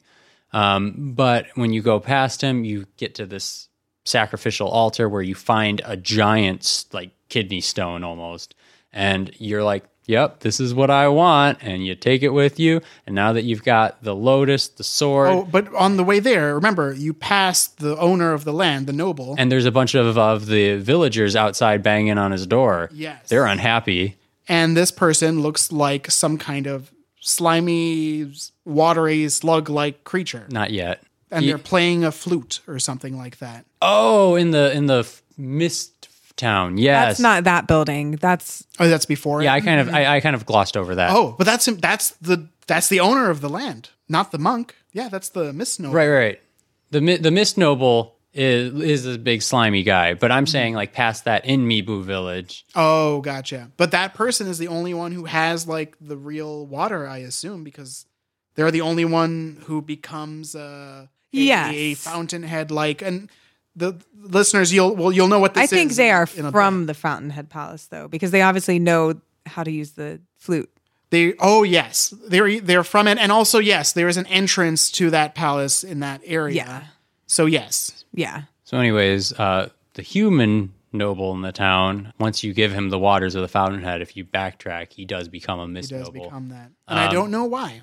I'm still thinking about that. It's a good question. But anyways, we now have 3 items. We got the lotus, the pure white lotus, the mortal blade from Senpo Temple, and we've got this awful kidney stone from Mibu Village. And this is basically where you choose your ending. Right. Because we need one more thing, but we don't know where it is, so we decide to just go back and talk with Kuro about it. And you climb back to the top of the tower. You can't fast travel there anymore, which is like a big... And the reason you can't is because the siege has happened. Yeah. It's been successful, and the Interior Ministry, who is whatever superior military force is invading, they have made it to the inner walls of the castle, and it is out and out like warfare happening in the middle of all out war in the castle. So you're back at Ashina Castle. It's full out attack. The Interior Ministry looks like it's about to take over Ashina. You fight your way back to the top of the tower, and you see something you don't expect. What's that? It's Owl, your father. Hoot hoot. and so there is a part of the game we skipped over, which because it's completely optional up to this point, and that is that you get to, through a series of things I can't really explain. You use a bell in front of a Buddha to relive some kind of memory that you don't. No one can explain. You don't actually remember. It's the true sculptor. It's like actually supposed to be. Oh, okay. Yes. You know what? The sculptor tells you, of course he can only make the angry Buddhas, but some true sculptor came by, some, I guess, true Buddhist guy who could make more than just one type of and he sculpture. made a smiling Buddha, right? And maybe this was a bodhisattva who made this, because when you make an offering and ring the bell in front of this statue, you go back in time in your own head, I think. Yeah, you go back and relive a memory. There's a lot don't to have. unpack with this, because it's not your memory. But it is sometimes. It might. Okay, so there's a confusing line at the beginning that I think is what causes me not to really understand this, which is Wolf shows up at the estate that Kuro used to live at before he was kidnapped. The one in the boonies. The Hirata It estate. is, yes, the Hirata estate. And this is like, Wolf recognizes this as like a night from 2 years ago? Yeah, 2 or 3 years ago. Yeah. It's amnesia night. And he says, oh no, this is the night where, this stuff happened. Why am I here? Was I ever here? And I don't know if the intention was for Wolf to be showing his confusion and his disorientation by saying, was I even here? Or if he is telling us, the player, I was never here. This is an alternate history. Well, there are people who are surprised to see him. You can eavesdrop on people saying, where the hell was this guy? Yes. I don't know, but you are there because people acknowledge you. My take on this is that he's probably with Kuro, which is, so what he's saying is what am I doing here? He's saying this wasn't how I remember this night. I shouldn't be up on this mountaintop, because he goes. So the game is explaining why you don't start where you should be in this memory, and why you're coming from the perspective of the attackers to the estate. Well, right. So what you're doing here, in my mind, is this bell is a bell that you get from a dying man on the way to Ashina Castle. He was guarding he was the last guard before Kuro. And my idea is that this is his memory, and you are going through and kind of experiencing it from his point of view. But why would he start outside of the estate? He was also remaining outside the door and guarding it. I think maybe he's just, you know what, you did poke a very large hole in this. It's not your fault. theory. I don't know. You didn't write the game, so it's okay. So I think maybe it's just very confusing. But you're Listeners, by the way, we like this game. Yeah, we love this game. There are just some aspects of it that are I speedrun this game for a little disorienting. bit. It's fun. It's one of my favorite games from 2019. Can we have a brief tangent? Do you think that the past tense of speedrun is sped run or speed run? Speed ran. Is Speed ran. I think it's speed runned, right? I don't know, because when I just talked through it, I felt like that was stupid because it's obviously speed ran. But now I'm excited that it's not really that obvious which one is right. People and it is say weird. I ran it. Yeah. Yes. That's for sure something they say. Yes. They say I used to speed run it. Yes. I don't think anyone ever says the direct past tense I version think of speed run. we got to get to the bottom of this. No, I don't think we have to. This is the real goal of player versus plot. It's like when you're reading a really good book in English class and your teacher's like, okay, time for grammar. By the way, listeners, this is Lindsay off mic. We are taking too long with this podcast. You guys need to wrap it up. That was before I knew there was a grammar hole we could go down.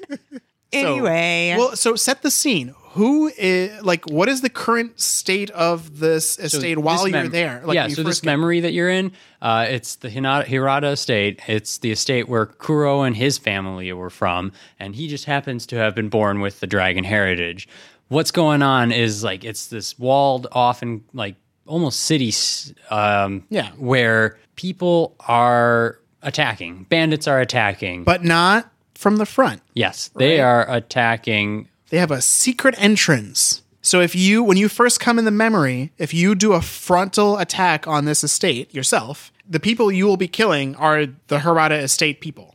They're everything is normal as far as they're concerned. It's only when you go off to the side that there is you find out how the people got past the walls and are now attacking the town. It's because they have some secret entrance that they probably shouldn't know about. A ninja entrance. And you'll know exactly who's attacking because they're all dressed like bandits. They're dressed a lot like actually the bandits in Seven Samurai. They're wearing piecemeal armor, thongs. Yes. They're not a little very off well kilter. equipped. Exactly. Yeah. And you slaughter bandits on your way through. until you get to Owl. Or you get to Who should Lady also Butterfly. be Oh, yeah, that's first true. Owl. You do You do find Owl first. first tells because you how to get to Kuro. he's like, you need to go save him. Remember the Iron Code. And Owl obey me, obey Kuro. It's apparently dying. He's injured, Everything he's in is the on middle of a fire. Yeah. And he gives you the key to the secret room where Kuro is at, and then he dies. You check his pulse, nothing. He's dead. God. I just remembered too, on the way to Kuro, you have to kill the shinobi hunter. And I think the shinobi hunter is actually on the bandit's side. Yes. Yeah. Okay, got it. Okay, makes sense. So, anyways, the only reason Chris is pointing that out is because you go find Kuro, who is being abducted by Lady Butterfly. I always call her. I think it's Lady in the game, but I call her Madame Butterfly because that's the opera. Yeah. Oh, Yeah, it is. I've been misnaming her the Yep. whole time. I think so. It's okay. Me too. Anyways, Lady Butterfly and you have a pretty epic battle. Oh, God. This fight was also real hard. She's for like me. the most like if Genichiro is the quintessential samurai that you will fight in this game. She's like the quintessential Kun. The ninja. Yeah, ninja woman though. Kunai. Oh, yeah. Kuno- Or Kunoichi. Kunoichi, that's it. Quick note on Kunoichi. That's not like a real word. Is it's it like It's an anime. code. It's an anime word. I've never heard. no, that it's word literally before. a code. So ninja used to communicate in coded messages.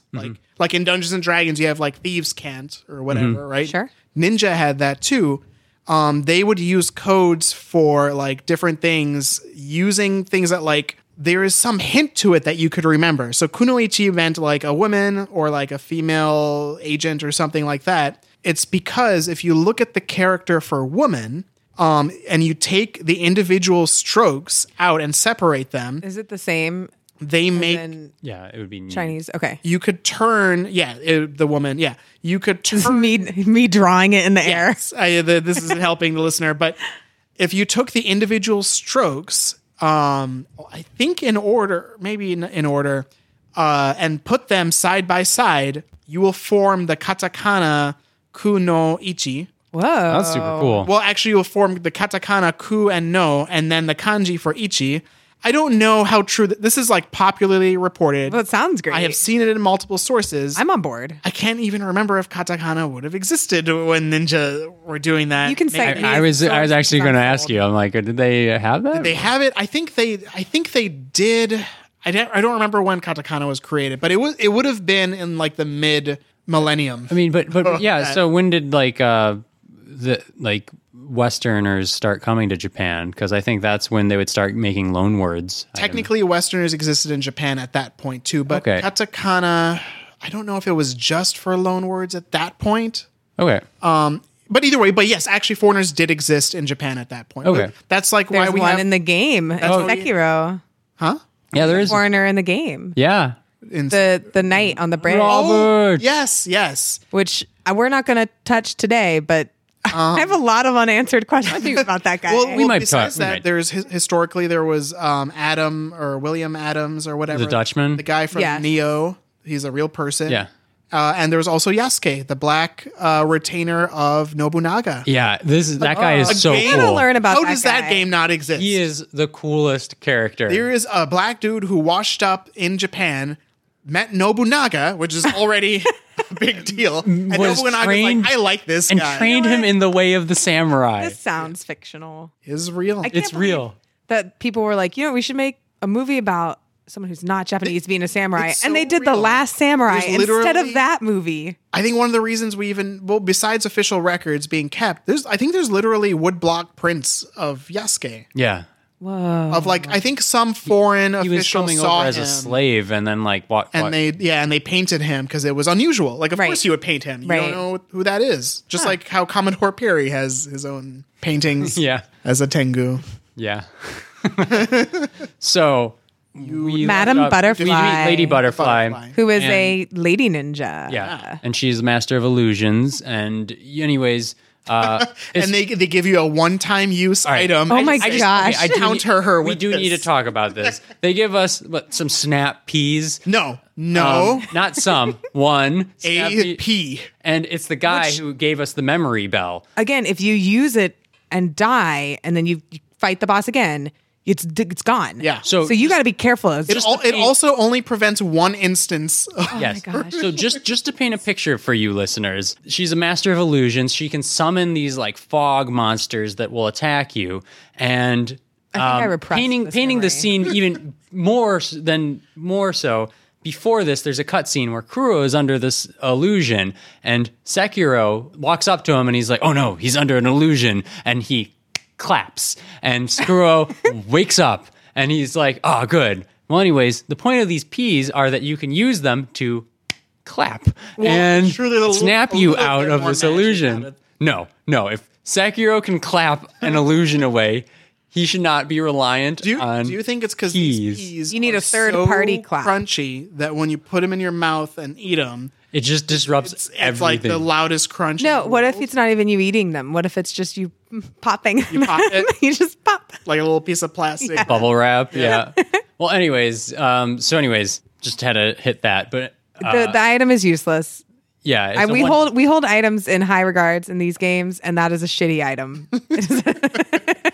It's like the opposite of like the music box from Bloodborne. Yes. Yeah. Where it's like, oh They my play god, it this up. is a huge difference. A big character gives it to you and is like, this is going to be relevant with this boss. I don't know if he's a big character. I mean, I think he matters. maybe that's why this guy didn't have what it took. he didn't make it. He's relying on some peas to beat. He's like, I almost ran out of peas. This is my last one. It's like an old wives' tale he's clinging to. all right, so you beat Lady Butterfly. Oh, we're getting him. He's going to start calling her Madam Butterfly. And right as you look up and see the secret sanctum catching on fire, a sword goes right through your chest. You look down and you die. But the as sword, building collapses- someone has stabbed you from behind. Yes, so you don't know who stabbed you. But as you fall, the roof collapses on top of you, and Kuro comes back and says his line that he says, like, "Wolf, take my blood and live again." Presumably he was hiding up until that point. Right. So whoever stabbed you didn't find Kuro. him Yeah. at that point, but later they must have. Yeah. Oh, that's why there's a 2-year gap, because maybe Kuro was in hiding for another couple years. Yeah. Anyways, you get another bell later, and this gives you more context for this memory. And it turns Like, out who killed you? How turns did out- Owl So survive? before we get to that, why don't we not say that yet? And let's come back to the present, because we were just talking about how when you get all the items for Kuro, you come back to Ashina Castle, and at the top, and this guy that was dead, Owl, your dad, Papa. is waiting for you there, and he gives you a hard choice. he says, well, I think it's actually a really good choice, an interesting moment too, because earlier in the game, Kuro asks you a question: do this, which would like help me and help everything, or follow the Iron Code, and you're not allowed to. Oh, yes, you're right. Before you actually have to take this, I thought this was to me, this was a bit of a strange choice in this game. They ask you if you want to break the Iron Code at the time that you give Kuro your word that you will help him. Mm-hmm. And I guess it makes sense, because your word is supposed to mean something in this world. So it's not just actions that break the code, it's also words, right? Yeah. So when you swear this oath to Kuro that you will help him kill himself, you are in a sense breaking the Iron Code by serving him, because you're supposed to stop him from doing this. Right. Your mission is to obey your master. So let's say you break you choose to break the Iron Code at this moment, and then you get to the part where you meet Owl. Now Owl kind of gives you this choice again, and he's asking you, "Hey, I think Kuro can help us and me, and as your father, I command you to get Kuro for me, and let's get out of here, and we will have the dragon's blood now." And agreeing with Owl and going with him will mean that you obey the Iron Code. And if you choose instead to help Kuro, you have to break the Iron Code, which puts you at odds with Owl, right? Right. Because, number one rule, obey your father. So it's like, you've been dead and I've been doing this entire journey of, helping Kuro and self-discovery. And, well, I don't know if the code is right for anything. So you do get the choice to side with Owl. And Should we start with the version where you do side with him? yeah, we'll start with the version where you do side with him. So if you do side with him, you have now betrayed Kuro and Ashina. Owl has been leading the Interior Ministry, or at least siding with the Interior Ministry to take back control of Ashina. So these are the people who have been fighting or their at way. least he's kind of helped. I got the idea that maybe he's trying to sow as much discord and cause as much chaos as cover. There are two distinct Yes. forces that you see invading the castle. Yes. And like one of them are distinctly interior. forces. Well, three, yeah. One of them are distinctly kind of like the Interior Ministry's maybe first wave kind of situation. Yes. At this point, you're seeing ninja guys camping up on the roof, right? So, okay, And I think those are Owl's people. So even before, you're right. So the there's different stages of the day that you see like the status of this battle. The first part of the battle is most of the soldiers are being kept at bay by the one of the generals, and there are purple ninjas who you will eventually associate with Owl, who are death. they're kind of casing, and they're kind of casing the area from afar. Then you see the rats. They are the ninja that come from Senpo Temple, probably just to spy, not really do much. And then finally you have the Ashina forces there, right? And you have the Ishin's private ninjas who are like, they're like kite ninjas, I guess. They're highly specialized. They're very specialized. They hide on kites and then they dive at you. They're real good. They're real good at their job. I would like to proudly say they did not get me. Nice. I don't know what, probably because I'm, Probably the warning scream. well, I think it's just that I move Like, around nope, nope, nope. those rooftops with all the fear in the world. Like I am at a crawl. So You're like you're a D&D character with a 10-foot pole just tapping slowly as you go Yes. forward. I roll perception. I step forward it 1 again. foot. I roll perception. I pour water on the Yes, ground. that's me. That is me in any Souls game. Yeah. And so when later in the day, the normal soldier, like I don't know if I would say the crack troops, the rank and file soldiers break through, and you see some of them occupying like the outer walls of the castle, and you see a few more of the purple ninjas on the rooftops, right? And there's kind of a theme they're establishing is that spies and ninjas and the like, they control the sky. They control the upper levels. Thanks to kite And technology. part of it is because they want to, because the game establishes that like you will die quickly to armored opponents if they overwhelm you, and that's why Plus they have the mostly high control ground. bottom. Yeah, And we know the high ground is very in this game, the high ground is hella valuable. And then later at night, you will see the like really strong Interior Ministry troops break through. They're like flame troopers. These are like their elite forces. They've got cannons and flamethrowers. So we side with Owl. We're like, yes, Papa. So Emma, the doctor that has been helping you throughout the game, comes out, and as you said earlier, if you gave her some sake, she says like, "Oh, yeah, I do have a sword. Why do I have a sword? Well, to kill any demons if I see any." And you're like, "Ha ha ha!" But What does that mean? so That's where you look at. You're like, should I be concerned? so I anyways, found this snake. Maybe you should kill this snake. she comes out and is like, "I'm not going to let you take Kuro. You're on the path to become a demon. You're on the path to become an Ashura." Well, in this game, it's like a term of art. In this game, they have a thing that they call Shura. Yeah. And it's only a thing really in this game. But Right. it's like a quote unquote demon of hatred. Yeah. And she's worried that you will become this demon. Good thing she has a sword just for such occasions. Yeah. So she steps out, and you have a little fight right where you had fought Kenichiro earlier, and you kill her. You stab her right through the chest. Brutal. And Owl's looking on, and he's like, "Good." Gives you a thumbs up and the nod. Owl's just not participating. Well, he's like, throwing some shurikens as if they're like lightning from his throne on the Death Wait. Star. Oh. But he doesn't. But where is he during this fight? I He's don't even know standing if I and was watching. looking. He's just Is he like- really standing? Yeah, he was just watching. He's like, "I'm not going to dirty my hands in this. This is your Maybe he fight." was protecting Kuro. No, he's not. He's trying to like have as little accountability as he can. Interesting. I So don't know. Emma is dead, Emma's dead. but she's not the last line of And defense. Ishin comes out, and Ishin's looking out, and he's old, he's weak, but he is a badass. He has studied the way of the sword. He knows exactly what you're starting to become, and that Yes. is He knows because he seen it. used to be this person. he Yes, was on the he path used to to become be- this. Yes, he used to be on that precipice as well, along with a friend what that he fought with which we learn at some point is the sculptor. Is a sculptor named Orangutan.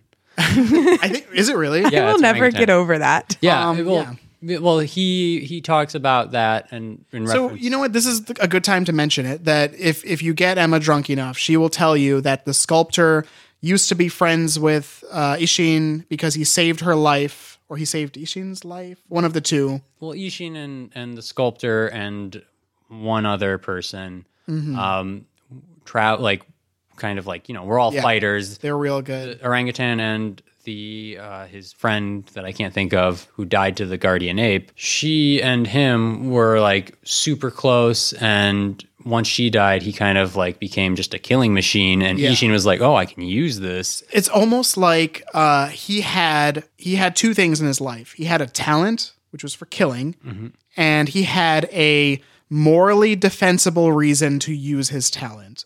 And at some point, and that already made him kind of dangerous and on the precipice of being of a very dark path, right? And at some point, when that defensible reason went away, he's like, I'm still going to use this talent.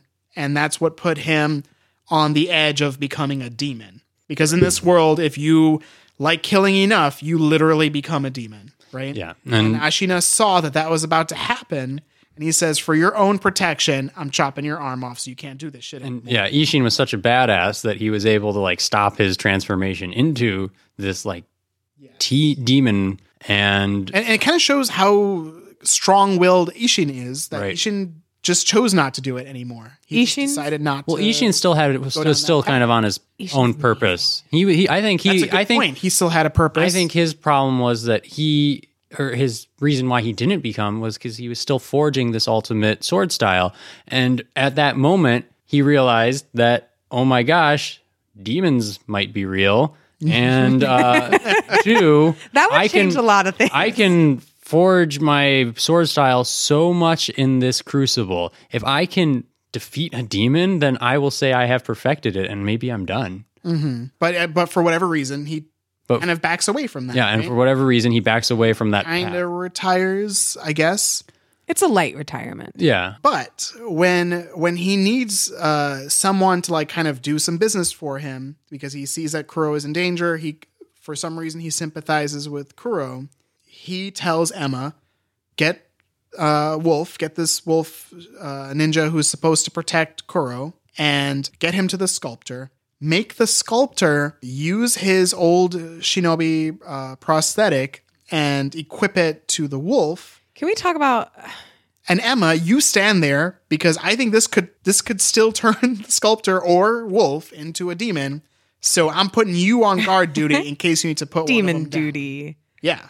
So It's dark. Does that mean that the sculptor continued killing after having his arm chopped off? I think so. And he had the shinobi prosthetic? I think it made him worse. Okay. So, yeah, I think it stopped his ascent to becoming a demon, but at the same time, it allowed him to continue to kill, which is why he needed the prosthetic. Yeah. So he was still a tool of Ishin in his conquest and then at his some continued point growth. he is granted retirement. It might be that the Mark? sculptor, I kind of read it in a more fucked up way. I thought the sculptor chose to retire to that temple or a shrine, and or I guess it is a temple. Sorry, and they send Emma there to watch over him. Then they find Wolf and bring him back, and then Ishin tells him, "Give him your thing." And then I think that the sculptor finds a new kind of purpose in his life by creating this prosthetic for you. And that purpose is to figure out new ways to kill people. Which we'll come back to. Yes. So the whole time he is basically gradually upgrading your prosthetic. And thinking about combat more. And he stopped carving those Buddhists to get statues. So he was at risk of turning into this demon. And now you have sided with Al. You don't have much of a moral compass. You're just fighting in a direction that someone points at. It kind of reminds me of going Hollow from Dark Souls a little bit. Yeah, a little bit. I was thinking that it kind of has an almost like he's an addict and you are his drug of choice and you are like, hey man. Yeah, no, I just think being around you is like, it's kind of like the Edward and Bella line in Twilight. I don't Where Edward recall. is like, oh, you're like my brand of cocaine. That is not a line in Twilight. And Wolf, you're mine.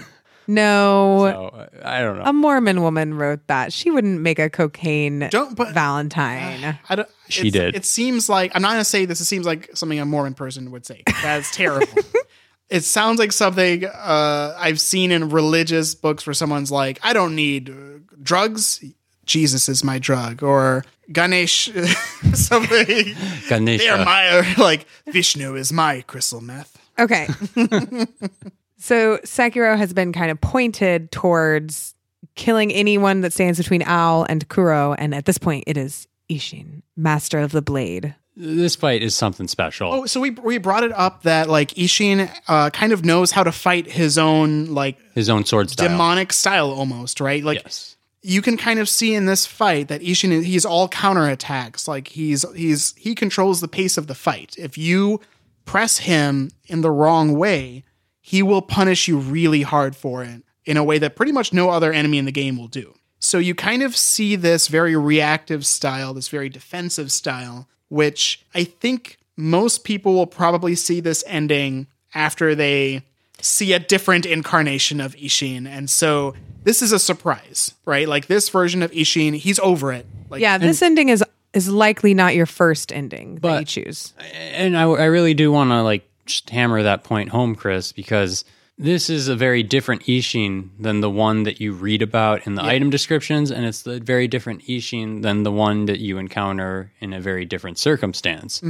That is important because I think this fighting style, the way it mechanically feels while you're fighting against him, is indicative of his growth as a human being. This is Ishin at his most tired, at his most, I would say, fed up with your shit. Yeah, I was going to say, like, world weary. Exactly. He's tried to make good choices. He's expressed disappointment in Genichiro because Genichiro has made decisions with drinking the water. It's revealed at some point that Genichiro has acquired kind of a forbidden blade as well. So he's disappointed in him. He's disappointed in what's happening to his country, his land, I assume. Yeah. He kind of had his last bastion of hope put in you aiding Kuro because he was intrigued by Kuro's decisions and wanted to assist him on his journey. And now he's like, what the hell? There's a kind of cold detachment to the way he fights. Right. Yes. And I think he's also disappointed in himself because he's the one who created this Ashina country or land.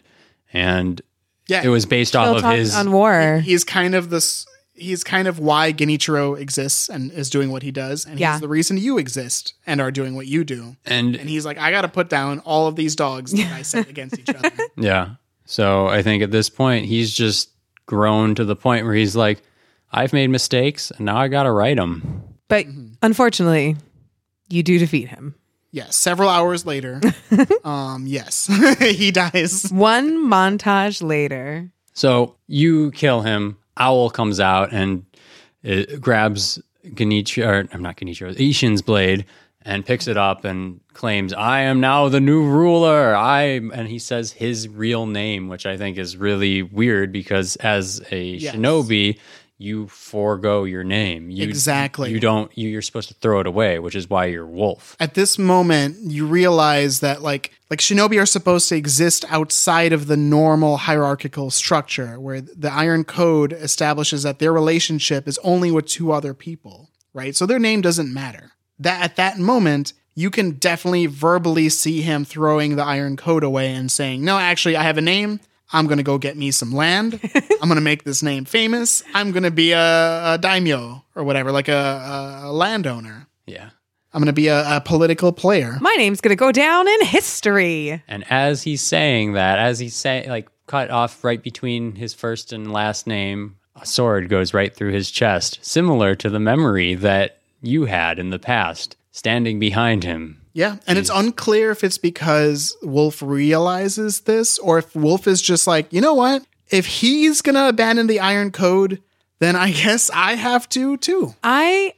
Maybe he's actually obeying his father because his father abandoned the code. Broke the Iron Code. And now it's okay for him. I to break interpreted it. it differently. I assumed that this is his progression to becoming this demon, That's how I originally interpreted it and too. he is just fueled by he's just killing. Oh, well, he's yes. like, yeah, I'm killing. But I It's think- kind of what I do now. I think it's interesting that the moment he kills Owl and the moment he arguably like completes this transformation is the moment Owl breaks the Iron Code.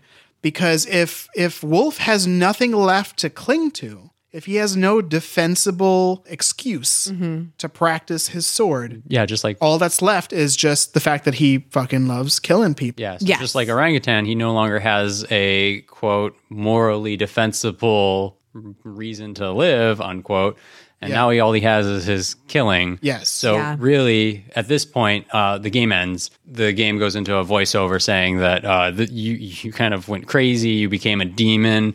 People. And they don't imply that you became like a big flaming demon. It's just kind of like your name kind of went down as like a demon. Don't they show like an image of a demon? No, you kind of start like getting a bit on fire a little bit, but then the game cuts out and then it's a voiceover and it tells you he went on to massacre lots of people, lots and interesting lots of because- people. Which is really what was happening the whole game. Well, You but the thing choose is, this and then they say, first, that makes what happens next a much bigger surprise. Like what Right. happens when If you you- see what a demon looks like. yeah. yeah. And then, the voiceover says, it's rumored that he's still alive and out there today. So then that's the correct ending because you get eternal life. Immortality. Yes. If there's one thing I've learned from this game, it's that immortality is the ultimate goal and you should pursue it at all costs. Yeah, I agree. Well, that's what we learned from the Senpo monks, and just look at them. And that's Hashtag how Sekiro ends, Genichiro. But there are 3 other endings. which are very similar. We Yeah, can say they're all very similar, and we'll hit them all as we go ahead. They have the same dramatic points, just like slightly different epilogues, basically. Yes, yeah. So if you don't side with Owl, you fight him, you beat him. It's a pain And- too. Kuro comes out and he's like, "Oh wow!" Or he doesn't come out, but you go down and Kuro prior to this fight rebuffed Owl, saying, "I'm not going to go with you. I'm not going to give you eternal life." So you go downstairs and kind of break the news, like, "I killed my dad." And How's your day going? Well, I went out for some groceries and on the way home, I ran into my dad. He wanted me to betray you. So anyway, his corpse is upstairs. but the thing is, on his corpse was the last item that you needed to create the incense to Oh, he had the branch. Which had the branch of mysteriously the gone Everblossom. missing from a tree that like wasn't there So, anymore. right. Well, the It thing is, wilted. the Everblossom was a tree from this mythical Fountainhead Palace, which is like nobody really knows where it is. It's just a place of myth and legend. And Tomoe and the original Dragon's Heir, who she was protecting, they brought this back with them and planted it outside of Ashina Castle. The rule was you're not allowed to pluck anything from it. But it's always in bloom otherwise. And they moved it to the Ashina's garden or Yes. something like Yeah. that, where it wilted away. And Well, died. it wilted away because someone broke off a branch, and that somebody was Owl, gotcha. as you learn. So you take this branch, you take all the other items, and you create an incense and go back to the palanquin that was where that awful, awful kidney stone was. Now, is it at this point that you can do the second flashback memory? Did we want to touch on that one? for sure. But Yeah. I forgot what gives you the bell for that. Okay, so Emma gives you the bell. You have to eavesdrop on Kuro. Kuro is talking and says and kind of reveals that if we go down this path, I'm the one that's going to die because that's the only way to set Wolf free. It's the only way to set the world free. It's the best thing for humanity. Emma is there and she's like, well, I mean, if that's what you want to do. But Sekiro or Wolf overhears this, confronts Emma, is like, no, you can't do that. And she runs off to Orangutan and asks for his advice. You overhear this, the sculptor, and the sculptor and Emma have a conversation where he confirms that, if you do this other way, you can save Kuro, but Sekiro, Wolf will die. will have to die in his place. And Emma's like, I don't want to do that. I'm not doing that. And then you confront Emma like, why do you keep not telling me the whole truth? She's like, all right, well, here's what you need to know. Gives you your father's bell. You go back into the memory and discover that Owl had taken some sort of medicine to make him seem dead. Which you can do too. Yeah, it's true, actually. And you go back and find out that Owl was the one who stabbed you in the back, and you fight him. And also, on the way there, you actually get to hear... So, remember, the bandits were attacking the Hirata estate, but had not broken through at that point, right?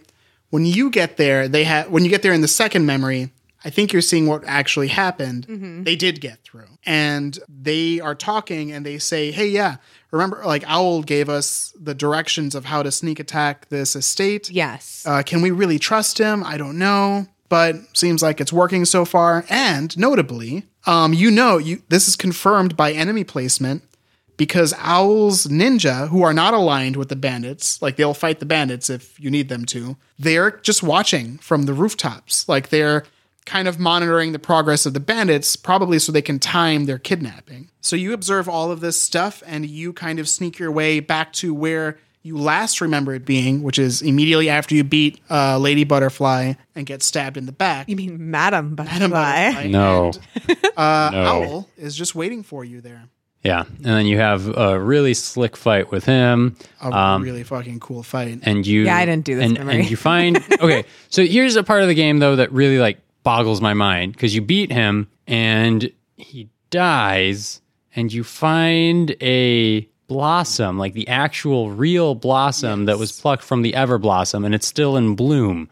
So you can take that, live through a hypothetical memory, which for sure never happened, and pulled out a real item, which you can now use to alter the ending. I don't understand how the memories work in this game. Anytime you bring in some sort of time travel-y situation into any story, all of a sudden all my red flags are up. And I'm like, I have all the questions. Which is why, what was it? Endgame did it so well. They're like, just don't even think about it. Like, just don't. It's worth pointing out that this game like doubles down on the impossibility of what you're doing. Yeah. That's true. It's definitely presenting this to you as some kind of magic. And it is even less sensical than normal time travel things. It's like you're not even time traveling. Saying, you're just spirit traveling. You know what? I'll say this: your item storage in the game, and the game says this in an absolutely played straight manner. You store items thanks to Buddha.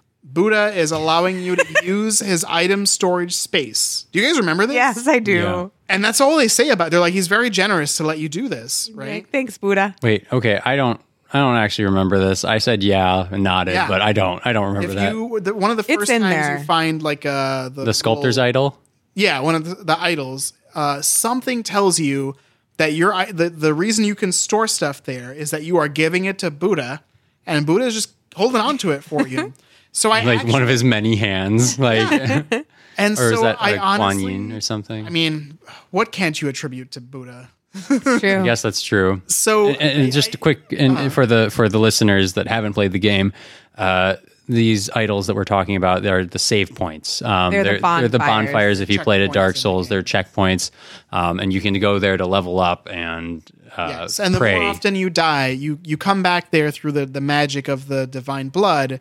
But it takes a toll on the people. Oh, yeah. Sheena. Yeah. There's a thing called dragon rot, which I think that the purpose of this thing in the game is to show you that there is a cost to humanity of you using this resurrection power. And so they want you to know that Genichiro's like methods are not without casualties, that it will eventually kill not everyone. For but a lot some of reason, It'll make them very using sick. it makes people have this like terrible illness, like the black lung. Dragon rot. And like you can heal them though, but there are maybe limited heals. I never ran into that as an issue. So I was paranoid at first because people I talked to and like were getting it, and I was like, I'm not going to heal anyone because what if I only have like 2 chances to heal? And I think you have to give them a dragon blood droplet or something like that. It turns out you can get plenty. I mean, not plenty. You're not tripping over them, but I never ran into. No one died from dragon rot, especially because I had 2. You're probably going to do a bunch of. You had 2 die. Yeah, the guy who gave you the first memory and his mother. Oh yeah. Oh, I thought there's the guy parts who of the game gives where you they the first just memory dies no matter what. From dragon rot for me. I thought there's no way to save him. Yeah. Well, Doesn't the game also show you a message for each person who gets Dragon Rot? yes, there is a special message for the Dragon Rot. Anytime the sculptor got it, I like panicked. I was like, I gotta heal him right now. I think it's hilarious that you can give the sculptor Dragon Rot, He's the first person to get it. and which will prevent you from like giving him sake or whatever. Yeah. But he will still carve your stuff. Well, he says, "Don't worry about me. This won't be the end of me." Yeah. And I think that's kind of a nod and tip of the hat to his inner demons. Doesn't it kind of show how slavishly devoted he is to that Yeah. craft? That he will continue through sickness. So okay, we've gone back. We've done the second memory. Yes, I plot twist. brought this owl. all up. So we're talking about why can you go back in time, Yes. see this hypothetical memory, and pull a physical and thing use out of it. Buddha's pockets. I think it's because Buddha is actually giving you this glimpse of something that you want. All right, so we're gonna just Buddha hand wave here. and I'm fine with that. I'm saying that because you access it through Buddha. Yeah. So I'm just, No, that- idol. I'm that just checks gonna out. like point out, like, to me that's terribly ironic that Buddha is like, "Oh, you want this? Oh, you Let me want a hold on to golden this owl?" and give it back to you." When the Buddha is all kind of about everything in life makes you suffer, so your real goal is to get out of this. Well, another Oh, really? way- You want this yeah. material thing? Here, let me hold your material things, and then I'll just give them back to you. Do you want to Here's be this an material thing. Ashura? Yeah, Do you want to be an Ashura? point. I've got These are very good points. like I don't know. I don't know what it means. I mean, well, remember, Buddha in Japan. Asian and especially Japanese Buddhism Like is East Asian. Buddha is concerned to some extent with the material world. It's just that at some point in that journey, eventually, it's kind of more like Hinduism than Theravadan Buddhism is, because it has this recognition of the journey of human life and the many material things you need on the way there. But it still is supposed to end with you transcending that. And the clearest example of this to me is Journey to the West, right? Which concerns itself with a real jackass of a character Sun who Wukong. constantly gets all these So magical boons and these items, and something's helping him out, and he literally pees on Buddha at some point. But at the end, he becomes a bodhisattva. But Yeah, even he can do it. There's hope for everyone. Yeah, and Buddhists, I'm sure lots of Buddhists read and loved this story, and If anyone's So- feeling down about their chances in life, just think: have you ever peed on a Buddha?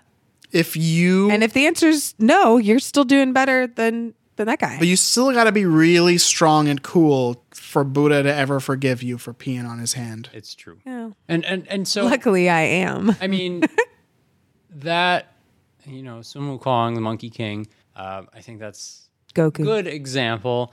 But I always wondered why he never became a Shura or an Asura. Why didn't the Monkey Yeah. King? Because I think the Monkey King he was still continuing on this journey to accomplish something, and To the West. he had a morally defensible reason for what he did, right?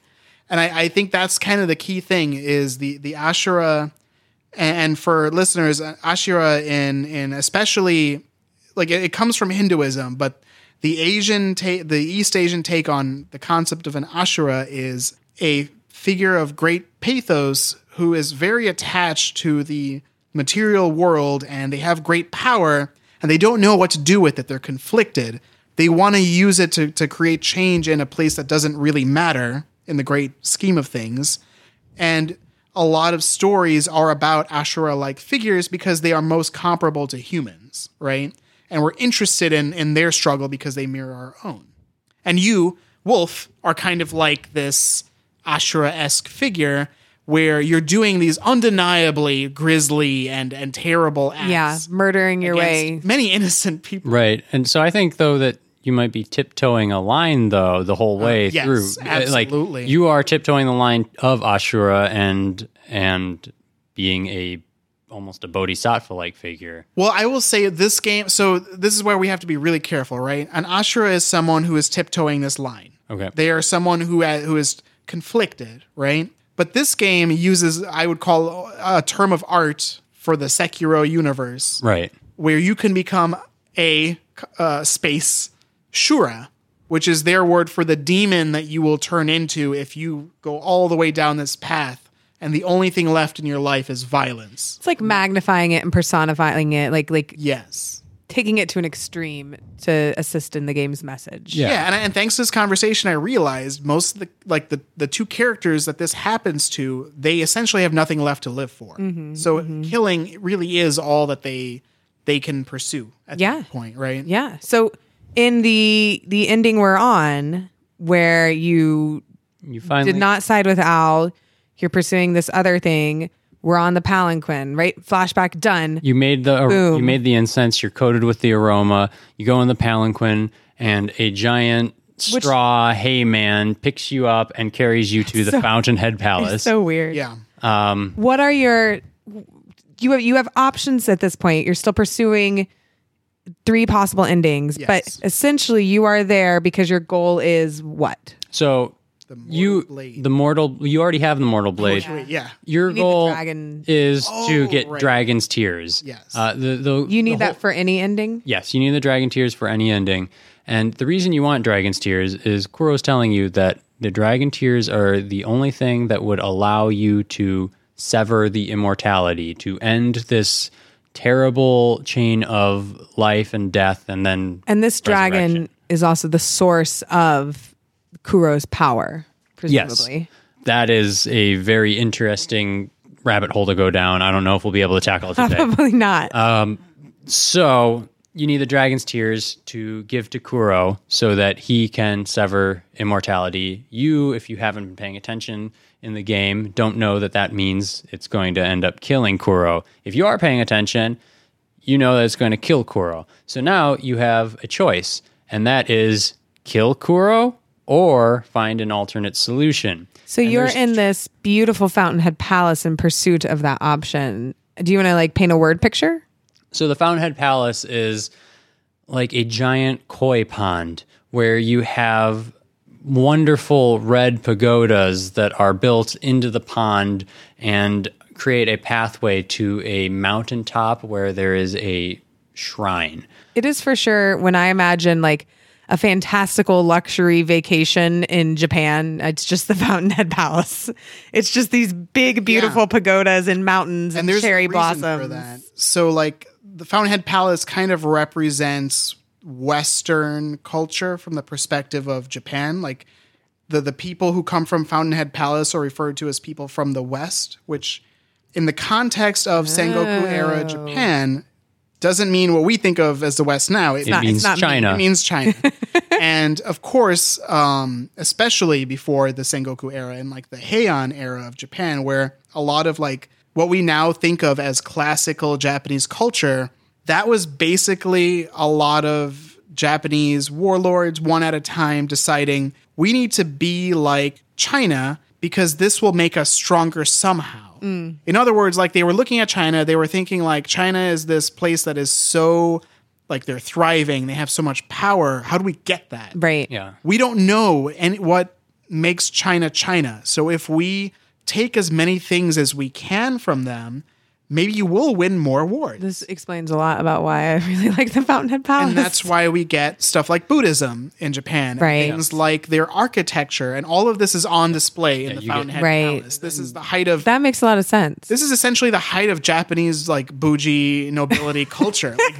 There is a reason why the highest point in this game is represented as this noble culture that we associate with the that Yeah, emulation it's of kind of that. like the chinoiserie the French were experiencing in the 1700s almost, where they're looking to China and saying oh wow, this is so cool. Except they were So except posh. France was just kind of taking very chic. materials, and Japan was looking at what is Cultural their way of touchstones. thinking? How are we going to do this? Because if you want to do the same thing another country is doing, how do you know which thing it is? Now I will say weirdly then And they did actually end up taking Buddhism. I think there was some Taoism that made its way to Japan, and also some Confucianism also made its way to Japan. But that happened in the early 200 AD era.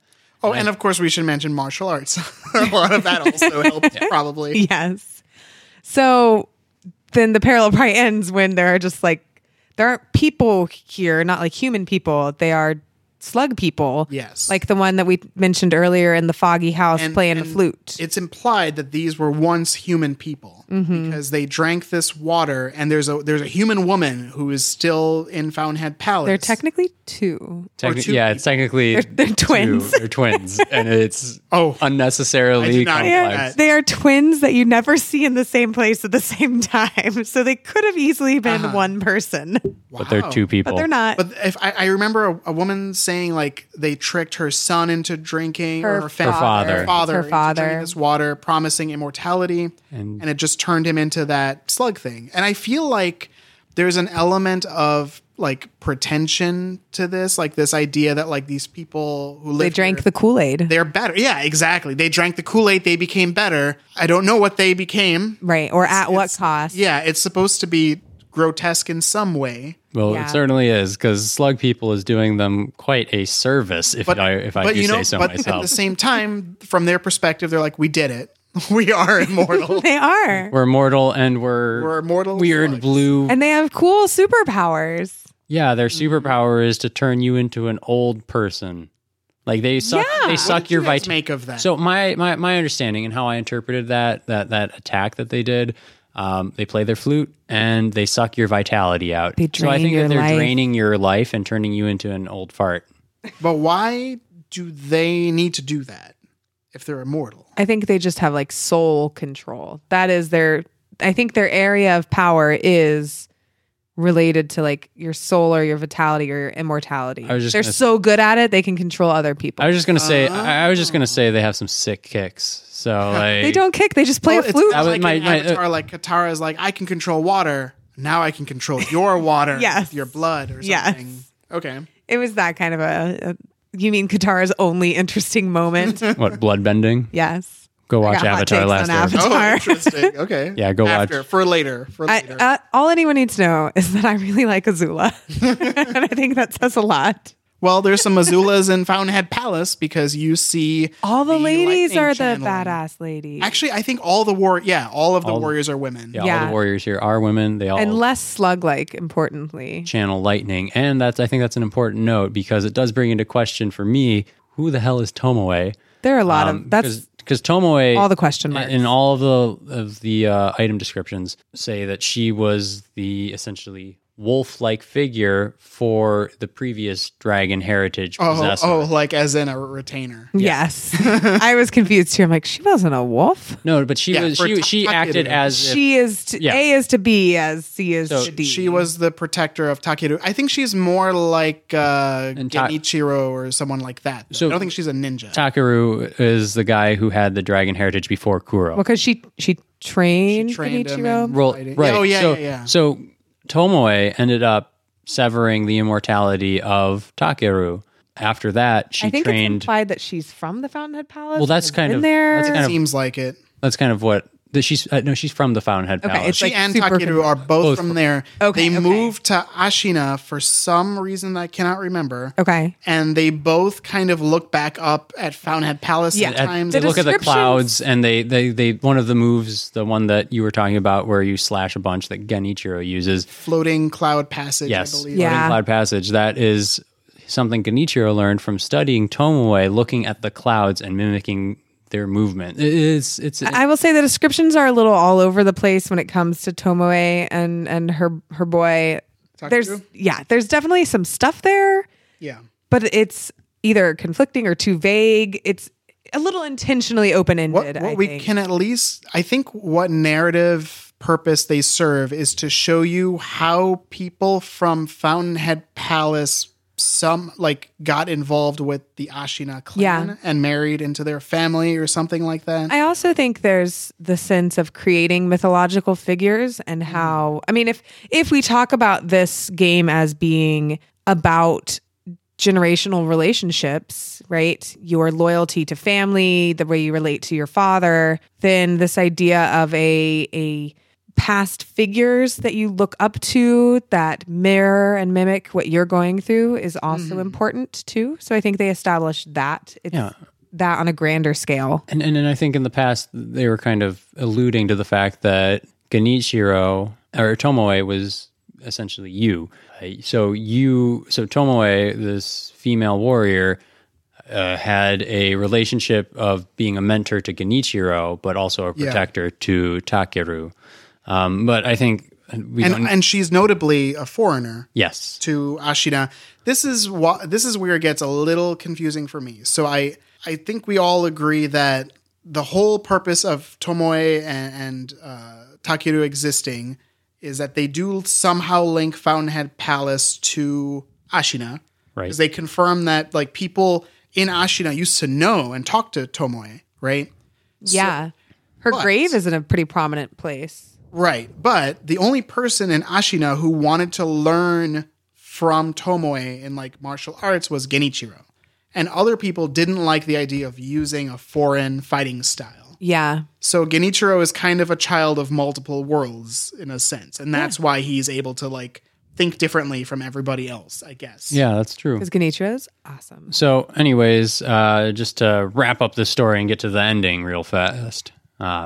You get to the top of the Fountainhead Palace. There is a shrine-like rock there and a woman asleep. I have so many questions about that cradling woman. it. Definitely Tomoe. I don't know if that's Tomoe. Who knows? Anyways, I'm it's on not the important. Tomoe boat. You go and pray in front of the rock, and you're transported to a foggy, misty but that woman talks. world. No, she doesn't. There's some. She's asleep. She She's not breathes. dead. That's She's what it asleep. is. Yeah. She's not dead. She's just in the deepest sleep ever. It's very confusing. It I don't seems like know. a DLC hook. Yes. I don't think any DLC is going. Yes. Anyway, I'm sorry. I just had to get that out. So you're in there. You're past her. It's dragon time. So you go, and there is a giant. Rock the Well, dragon. what are the things you see first? Like they're like little. There's a giant tree. Yeah. And all of a sudden, there's a bunch of sick little dragons that are vomiting everywhere. And your goal is to kill them. Yeah. But when they vomit, they also sprout trees. This is possibly the most important and yet most confusing imagery to me in this game, I 100% agree. because this is clearly this is one of the sources, if not the source, of this power that you're worried about. And they're showing you that there is something going wrong with this power, even in heaven. And I will say too, these dragons are the like East Asian concept of dragons. Yeah. Because there was a moment when there was the knight who was very clearly like an English or European knight of some sort. It's worth mentioning that. He was like, oh, the dragon, like we came from the West. And other people are like, yeah, the dragon's from the West. So for a while I was like, I wonder if it's going to be like a Welsh dragon. Like if it's just going to straight up look like a medieval fantasy dragon. But it's obviously just like West is in Chinese for the dragon and too. To clarify, these little dragons, they're like bipedal and they're like old people. Imagine Mushu, but a little bigger and all gray. black and gray. Yeah. And old and wrinkly looking. And then he turns into a tree. And so I don't know what this, but let's set the scene further before we figure out what this means. So you kill these dragons. Yeah. Is it with the mortal blade? Yeah. Can you kill with anything? I mean, You can't equip a can different blade. only can you? use. Once you have that sword, you have that sword. You have No, Kusabi you- Maro. Oh, it is a Without- special move. It is a special That's move. right. So Kusabi Maro is the sword you use to attack everybody, and you use the mortal blade to get some of the dragon's tears. Though I do, So you can kill these little dragons with your regular sword. Okay. yeah. And then after you kill the little dragons, then you have to fight. After you kill the little dragons, you have to fight the divine- divine dragon, the big divine dragon. Who looks like the dragon from Dragon Ball Z, but blue. What? It's Shenron? He's got that It's like a classic. he's got that scale. He's got that squiggly. But you know what? Actually, there is an important difference, and this dragon is slightly more anthropomorphic than like the Dragon Ball, like the traditional Chinese dragon. Okay. You see in Dragon Ball.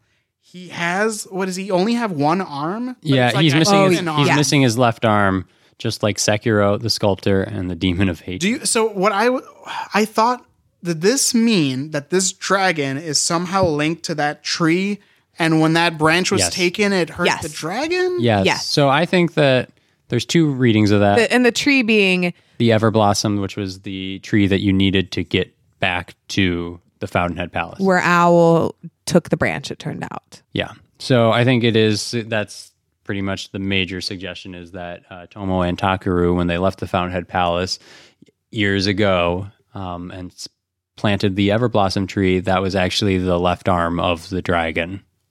Oh, so we're not. And I saying think that then the- that's why the there's torn branch. So I guess what I was imagining was that tree was somehow linked to the dragon, and by taking a branch off, they injured the dragon. I think that when they took the branch off, it killed the tree. So if the tree was thriving, the dragon was fine. But when they killed the tree by removing the branch, which went against the rules, that shriveled his arm. And that's probably why all the little dragons were coughing and vomiting. And why you needed a branch from that tree to get back to that part to reach the dragon. And I think that's why there's the tree motif Quick with note: those dragons. in Japanese, they are called the white dragons of the old men of the white tree. Okay.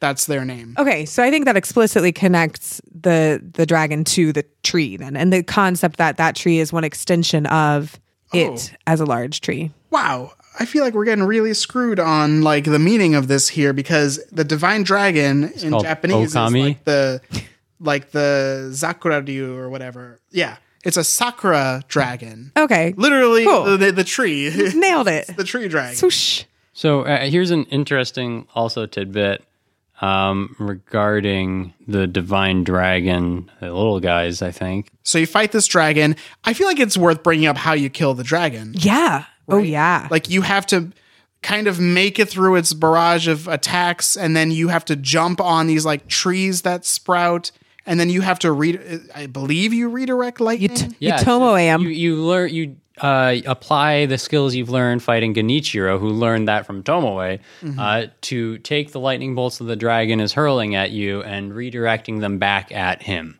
Pew pew. And then after enough of this happens, the dragon is knocked down, and you can run up its sword, which is a 7-branched sword, which is pretty interesting, and a lot of lore to that. If you're interested, Google 7-branched sword. But you run up that sword, and then you take your mortal blade and slide it into his tear duct to get the dragon's tears. Yeah, it's not how I'd want to end my day. Wait, do you leave him alive? I believe so. I don't think there's any reason think so. to Just kill him. harvesting his tears? By cutting his tear ducts open. So, you do that, you run out of you get out, you leave, you head back to Ashina Castle. Again, can't warp up, or you can warp there, but you can't warp No, you other can't. places. You can't warp back once more because the battle has escalated. You actually have to start from almost entirely outside because This your is ministry has yes. taken This over. is the point of where we like the flame troopers, the super extra guys. They're in like heavy red armor and they have fire and they and no, crazy things. These are like their like red armor is, I think, a reference to Tokugawa's Red Devils. Tokugawa being the ultimate unifier of Japan at the end of this era. He beat the other guy that I was real into. Nobunaga. Yeah. He beat everyone. I don't even think nobody was in the picture at that point. Oh, okay. Tokugawa is kind of like the Japanese Cao Cao. Okay. And We did. You mentioned him at the top. I He remember had a him. squad of crack troops called Tokugawa's, like his Red Devils, and they were known for their deep red armor. That's cool. Which also I think samurai are often associated with now too, because their armor. Okay. We still have their Because armor. winners, right? Winners Yeah. of history. So Okay. you see kind of that kind of armor Parallel. worn, and that's how you know these are the elite troops coming in. And you would assume then that this means this is the end. This is the end. Yeah. So the top of the castle, you've discovered that Ishin is dead. Emma is mourning Ishin. Kuro has been abducted, and it looks like he is. Yeah, man, Ishin got that off-screen death. Sad. And Kuro has been taken by. Actually, I think you even see his body just laying. Yes. there. Yeah. And if you didn't get his fighting techniques earlier, Matt will be like, "He wanted me to give this to you." So, anyways, we've got Ishin dead, Emma sad, Kuro abducted, and Genichiro still MIA. Wolf, mad as hell. And not gonna take it lying down. So you rush back through Ashina Castle, fighting your way, and you go back to the field where you initially fought Genichiro. And Wait. this is where Lindsay wants to say something. I do. I'm sorry. Before we get to, the big ending, we would do the sculptor a disservice by not completing 'Cause his arc you here. find this out before you, like right around the time that you need to go to the place where you originally tried to rescue Kuro. Yes. Like your original. So you clearly know it's like, oh, go here and this is the end of the game. And being any veteran video game player, you're going to be like, well, I'm allergic to that spot. Better see what's on every other part of the map. Travel in the opposite direction. Yes, you will. You have to make it through the legions of the interior army. Yeah. And you will see that their back line is being eradicated by some giant flaming monkey-like demon that you can then fight. Would you call him orangutan? Orangutan-ish. I think that's a good description right there. So yeah, if you go back to the abandoned temple, the sculptor's no longer there. And as you said, you fight your way back through that and find out that this demon is eradicating all of their back line. Yeah, this is like a big boss, and it's just called the Demon of Hatred. But you'll notice he's a giant fiery monkey guy with one arm. Yeah. And when you eventually do beat him, because it is a relatively difficult fight. Okay, guys, I'm real proud because, as I said, I spent a lot of this game fighting it the wrong way, where I'm just dodging, and hitting. That works so well on the Demon of Hatred. This is not a demon who's like, you can break his posture and you can like parry a lot of what he does, but this is definitely like a Dark Souls kind of boss. Yes, this boss was my moment. And I think, we'll touch on this a little more when we reach the final fight of the game.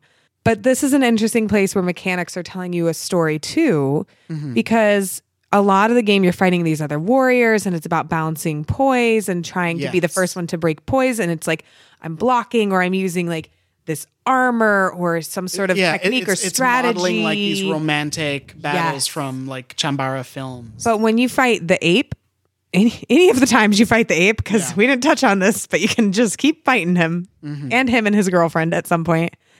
And when you fight the Demon of Hatred, that kind of goes out the window. It kind of rewards you for just dodging around and then getting into hitting. I'm just imagining the guardian ape being in his new hideout with his girlfriend. Like, finally, we are at peace. What? Are you fucking serious? This guy again. How did he find me? It's just Sekiro jumping in with crazy eyes. He's like, I found my morally acceptable purpose, and it's murdering monkeys. Because you are an abomination, sir. Oh my gosh. So this Demon of Hatred also embodies that kind of, the mechanics are telling you he isn't this classical warrior. He isn't using strategy. He's just overcome with this need to just kill and cause violence. Exactly. And then and when you beat him, you hear him saying like, thank you for freeing me. Wait, no way, really? Yeah. Well, it's not exactly that, but you do hear the sculptor and he's like, thanks. He's like, peace out. Cool. Okay. I didn't know that. That's a happier ending than I remember it being. And the memory of the Demon of Hatred, which, because one of the items you get for beating the Demon of Hatred confirms that this was the sculptor. The sculptor gave in to hatred and lost his purpose in life. I have to say, it's interesting how comfortable Sekiro is with some of its more ambiguous things. Like, for example, the old men of the white tree, the mini dragons. Yes. While also being totally fine with beating you over the head with certain... Because I remember I saw, like, I had gone back to the temple and the sculptor wasn't there. And then I went out and I found this big demon that had one arm. And I was like, whoa, I bet that's the sculptor. And it was a very cool moment. And then the game was like, hey, did you know this is the sculptor? Hey, did you know this was the sculptor? Did you get that? It's the sculptor. I'm like, okay, thank you, game. Who is that lady outside of the dragon? Yeah, and I'm guessing it's like, because clearly the writers made a decision where they're like, a certain amount of this game is going to go unexplained, so it cannot be the core arc of the main character. I guess. Well, I think that boss is optional and the opposite direction of the end of the game. That's true. That's a pretty easy side boss to miss. And I'm just going to say though, I think that there might have been a plan for DLC based off of the lack in the feel hole like in the it, lore. yeah.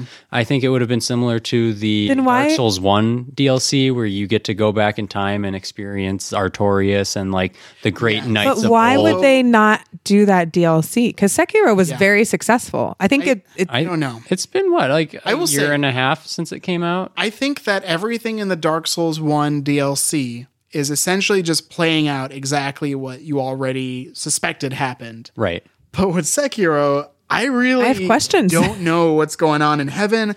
I do think that they are trying to show you that the worlds of selfish humanity and this dragon, they intersect frequently, and the things that we're doing with this gift on Earth is even having effects in heaven. Yeah. So Kuro's desire to to sever humanity from heaven could be good. is, possibly good for both heaven and Earth. Yeah. That's my guess. Yeah.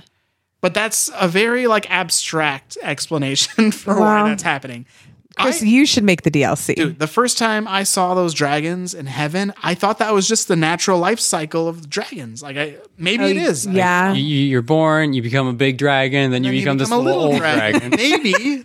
I don't know what else to. And there's only one young big dragon. And they're left. all Sakura dragons because the white trees, I think those are Sakura. Yeah, I think they are. They are pink, but you could also call I them don't white. know.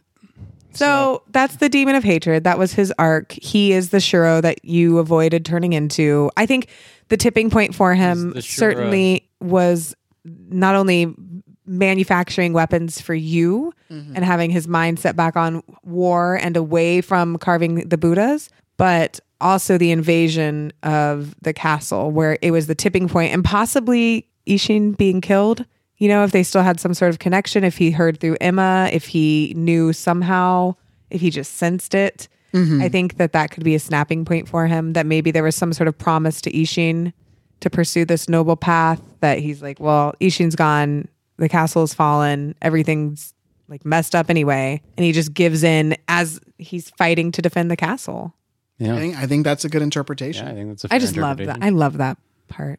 I also want to point out, this isn't really anything new in the story, but the game really lets you kind of explore the interplay between the battling factions at this point. Yeah. Because you can definitely lead Ashina. It's such a people frustrating toward moment. The, what is it called? The Interior Ministry soldiers. And you can make them fight each other, and that makes it easier to kill the Interior Ministry. If you go ahead of the Ashina people and kill the Interior Ministry and make it clear that you're leading them, after you've killed all of the Interior Ministry people, they kill you. Yeah. I'm like, bitch, you would all be dead. Well, to be fair, you I did just needed my murder your skill way points, into the castle. So I often then went back and killed the weaker Ashina people. Yeah, but at first, Yes. I tried to help them, and they would just kill me eventually anyway. And I was like, why am I helping you? So, Demon of Hatred, he's dead. We're rushing to get Kuro, who Yes. has been abducted and has been abducted this whole time. He is the princess / the Daphne of this game. So, you go back to the field where you originally got your arm cut off. Yeah. And standing there is Kuro, who has been injured. He falls to the ground, bleeding. And in the distance, you see Genichiro holding another mythological blade called the Black Blade, which is said to open the gates to the underworld. And he injured Kuro for his blood? Yeah, he wanted the blood to, I'd imagine, Get that power up. to Gotcha. get extra. So can I point out how underdeveloped this partner blade to the mortal blade is? You could completely miss it if you don't eavesdrop and read something. There's that a you chest. find. There's a chest that appears outside of Ishin's room, Yes. like 7/8 of the way through the game, and it's not even outside of his room in a place you would normally go to. It's like in a. It's the opposite side of how you normally get to his room. Yeah. So it's a weird choice, but it explains that the Black Blade is a thing I that feel like exists. the Black Blade it's a sister blade, and that it opens up portals to the underworld. I think it's obviously very important because Which 3 of the 4 endings involve this sword. Well, I'm just saying, I almost got the feeling that this blade is only there to explain the last boss. Yes. Which, I mean, Sterling, you want to take it away? So finally, you go up against Genichiro, and it's this poetic moment Yeah. because you're fighting him in the same spot where you got bested by him Yeah. at the And very this beginning time of the he game. goes down like a punk. Yeah, well, you fought him. This is your third time fighting him. Yeah. Yeah, I And think that you've learned mechanically so much. the fight is exactly the same as it like the first, the second, and the third time. He doesn't lightning you this time. Yes, he does. I don't remember. Doesn't No. I may kill him so fast. Yeah, I don't actually remember. But overall, it's not like they made him easier for this fight. I think he just has less life or something. He's only got one bar Yes. instead of two. And I think you are so familiar with this fight Yeah. that you're like, Well, not this time, he's a little sir. different because I had him in a pattern. He's so easy to trap in a pattern in the last battle that I could never get to work in like the normal fight with him. So Okay, so you think as- maybe the I feel- AI is tweaked a little? Yeah, I feel no, like no. the AI is more aggressive. I'm or going to more say desperate or I'm going to. something. He does attack a little bit more often, but as like somebody that tried to speedrun this game, it's almost exactly the same. What? It's like I think it just feels that much easier by that point in the game. Maybe. yeah. So you've grown. Which It shows- I love. it finally shows like that moment, like where it's very well done and easy to do in RPGs where you have levels where it's like, oh, well, your levels are so much different. Yeah. But in this, you've actually had to learn skills that you, the player, have to use. So that's an fight element him. of I think of martial arts and like Chambara films. I think video games probably can convey better than a movie in some ways. Yeah. Like or a book or something where like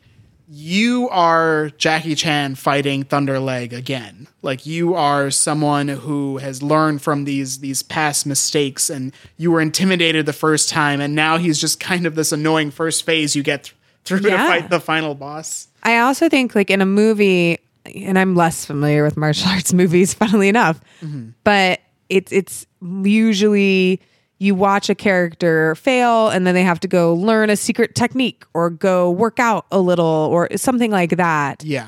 Whereas, I mean, it would be really boring to watch a movie where they're just like studying film and being like, okay, I see their patterns and their openings now and I'm ready to go exploit them. But in the video game, that's what you do. And in a real fight, if you're an actual, like if you're competing in it, that's what you do. You try to learn other people's patterns and see how you can exploit them. You don't just go back to your instructor and say, well, I lost. What now? And your instructor's Yeah. like, aha, I've been waiting to teach you Exactly. this special kick. Do you remember when you were washing my car all summer? Yeah. Use that. Yeah, like that's not everyone would just teach that all the time. Yeah. But the I mean, video you get some game, tricks, right? Like Yes. you have new abilities. but overall, I think in a video game, especially in Sekiro, you feel how you can learn a pattern and exploit that pattern with your abilities. And it kind of models that you know this person better. yeah. right? Like Genichiro. Genichiro's personality as told through his martial arts is something that you are deeply familiar with. now. Yes. Except for him now using the His other descent mortal into a blade. more chaotic fighting style too. So Yeah. yeah, as this fight goes on, you learn that you totally beat you Genichiro. crush him, and before he submits to you and admits defeat, he takes out the Black Blade, which, if you remember, we brought up about 5 minutes ago, and it has three characteristics which are just listed on one item, and that it is the sister blade of this mortal blade.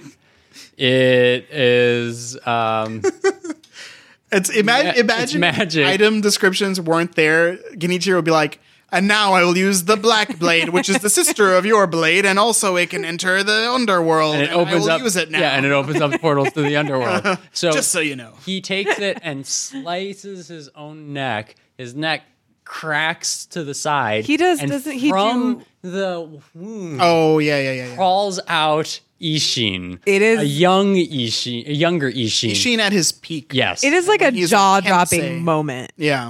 I mean, Genichiro is just cracked in half, and Ishin's like shedding his skin. Yeah.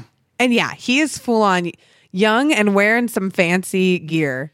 He's got a Younger. fancy hat. He's younger. Yes. Which I like that. He's not like 20. He's like old. He's like but 50. this is him at like the top of that arc. Yes. Where he's like before he like cuts all- off all downhill from here. Yeah, before Yes. I imagine this is before he cuts off orangutan's arm, Mm-hmm. and then is like, "Whoa, maybe I shouldn't become full-fledged murder machine." And I will say, well, like I'm at a point where I now see that if I take one step further, what I will become. yeah.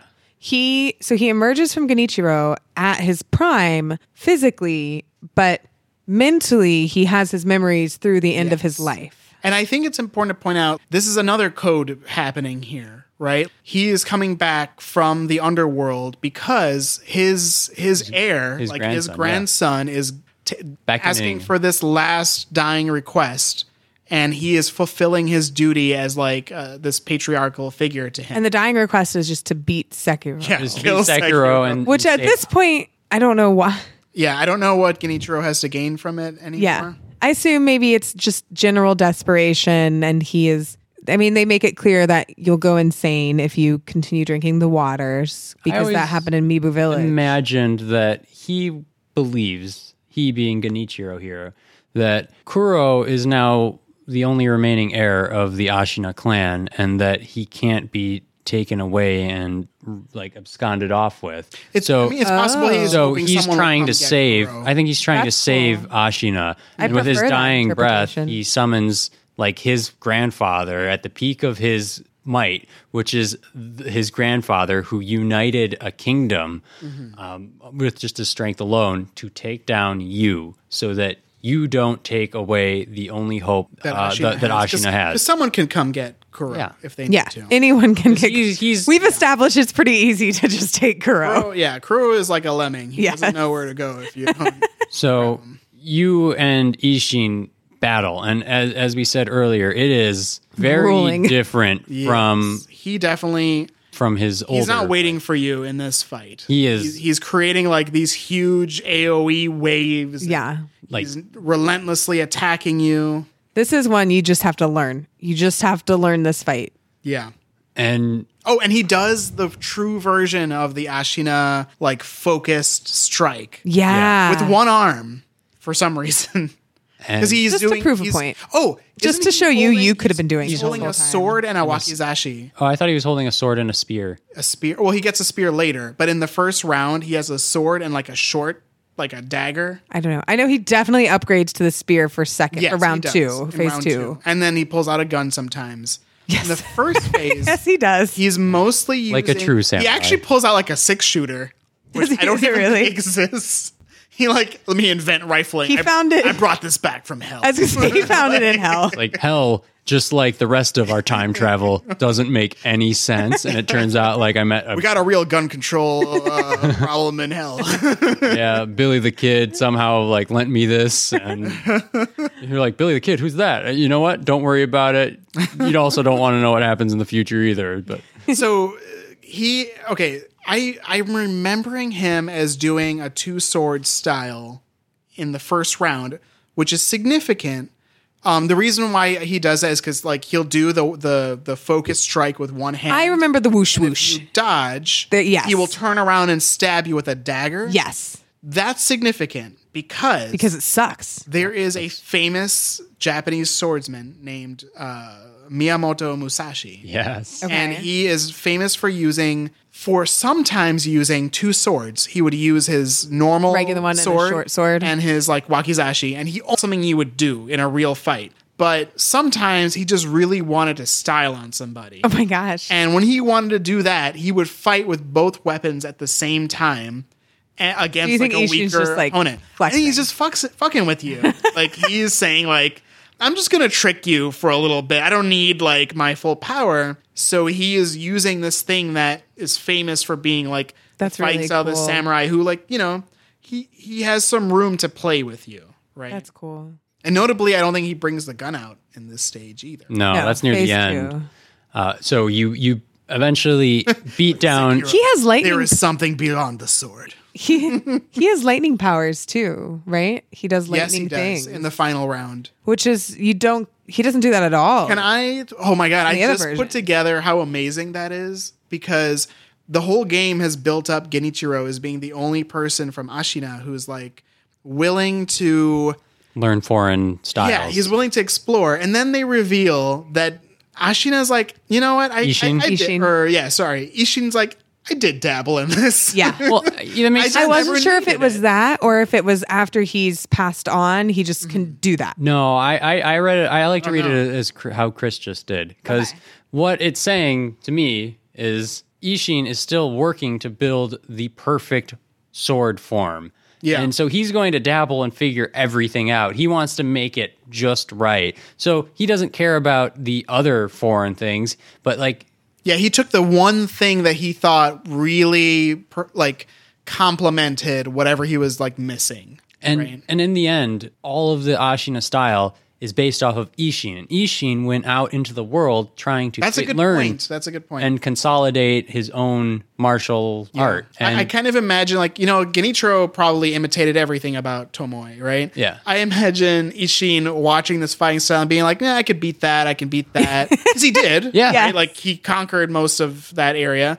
And then he saw the lightning and he was like, I might need that. I should know what to do about that. exactly. And I want to point out the game, that battle does such a good narrative thing with the lightning. So that last phase can potentially be the easiest phase in the whole fight. If you can redirect the lightning even just once, it's like half his life. So it's like designed to be this climactic moment. Yeah. Because I remember thinking, like, I'm almost dead. And he did the lightning. I'm like, oh my God, this is it. And I have to now deflect lightning over and over again to beat him. 'Cause he Yeah. was still at half life. I did it once. And it And that put him was in it. death blow status. Okay. And so I feel like the game really wants you to beat him. It rewards you for Yeah. it. So you get him down in the last death blow, and he goes into kneeling and the typical seppuku Seppuku? stance. Where Wait, does he really? Yeah, he takes a sword out and he cuts his shit. stomach, and he's like, "Do it, finish me." And your And you finishing cut his blow head is off. cutting his Oh, head off. I Yeah. forgot about that. And then at That's the interesting. at the end of that, we finally get to What is it? Okay. So that means you don't actually beat him. Also- you beat him, but he's like, but now I'm ready to die because you defeated me. But was he alive? Or was he a Apparently ghost? I think he came back to life. He's just what's his body doing back in the palace? He gets a believe second body? He came back with a purpose, and then once he saw that he would not accomplish his purpose and that he had been, Is he just a severely ghost defeated, given form? that he I think he's was- a human being.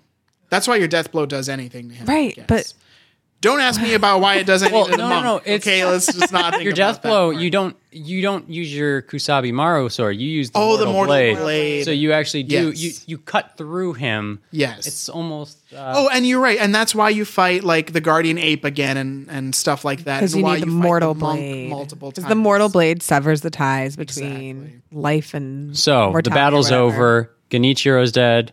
Ishin is dead, and Kuro is dying. So you run over to him, and you have 3 options. And these options are based off of the choices you made throughout the rest of the game and gathering items. So the first one, sever immortality. You kill Kuro. The end. the end. You fixed it. But the, Ashina's probably gone. the epilogue is We've established Sekiro does not care about Well, actually, Ashina. and you know what? Ashina, I'm pretty sure is fucked in every single end. well, yeah, I think Yes. Ashina is messed up at the end of every single one of them. But at the end of this one, you kill Kuro, and the last scene you see is Emma dropping off your shinobi prosthetic and you sitting hunched over just like the sculptor carving Ashura or Buddhas that all have the face of wrath on them. Which, if anything, I think shows like a cyclical nature of things, because the last person to be like that, Tomoe severed his bond, right? She made the same decision?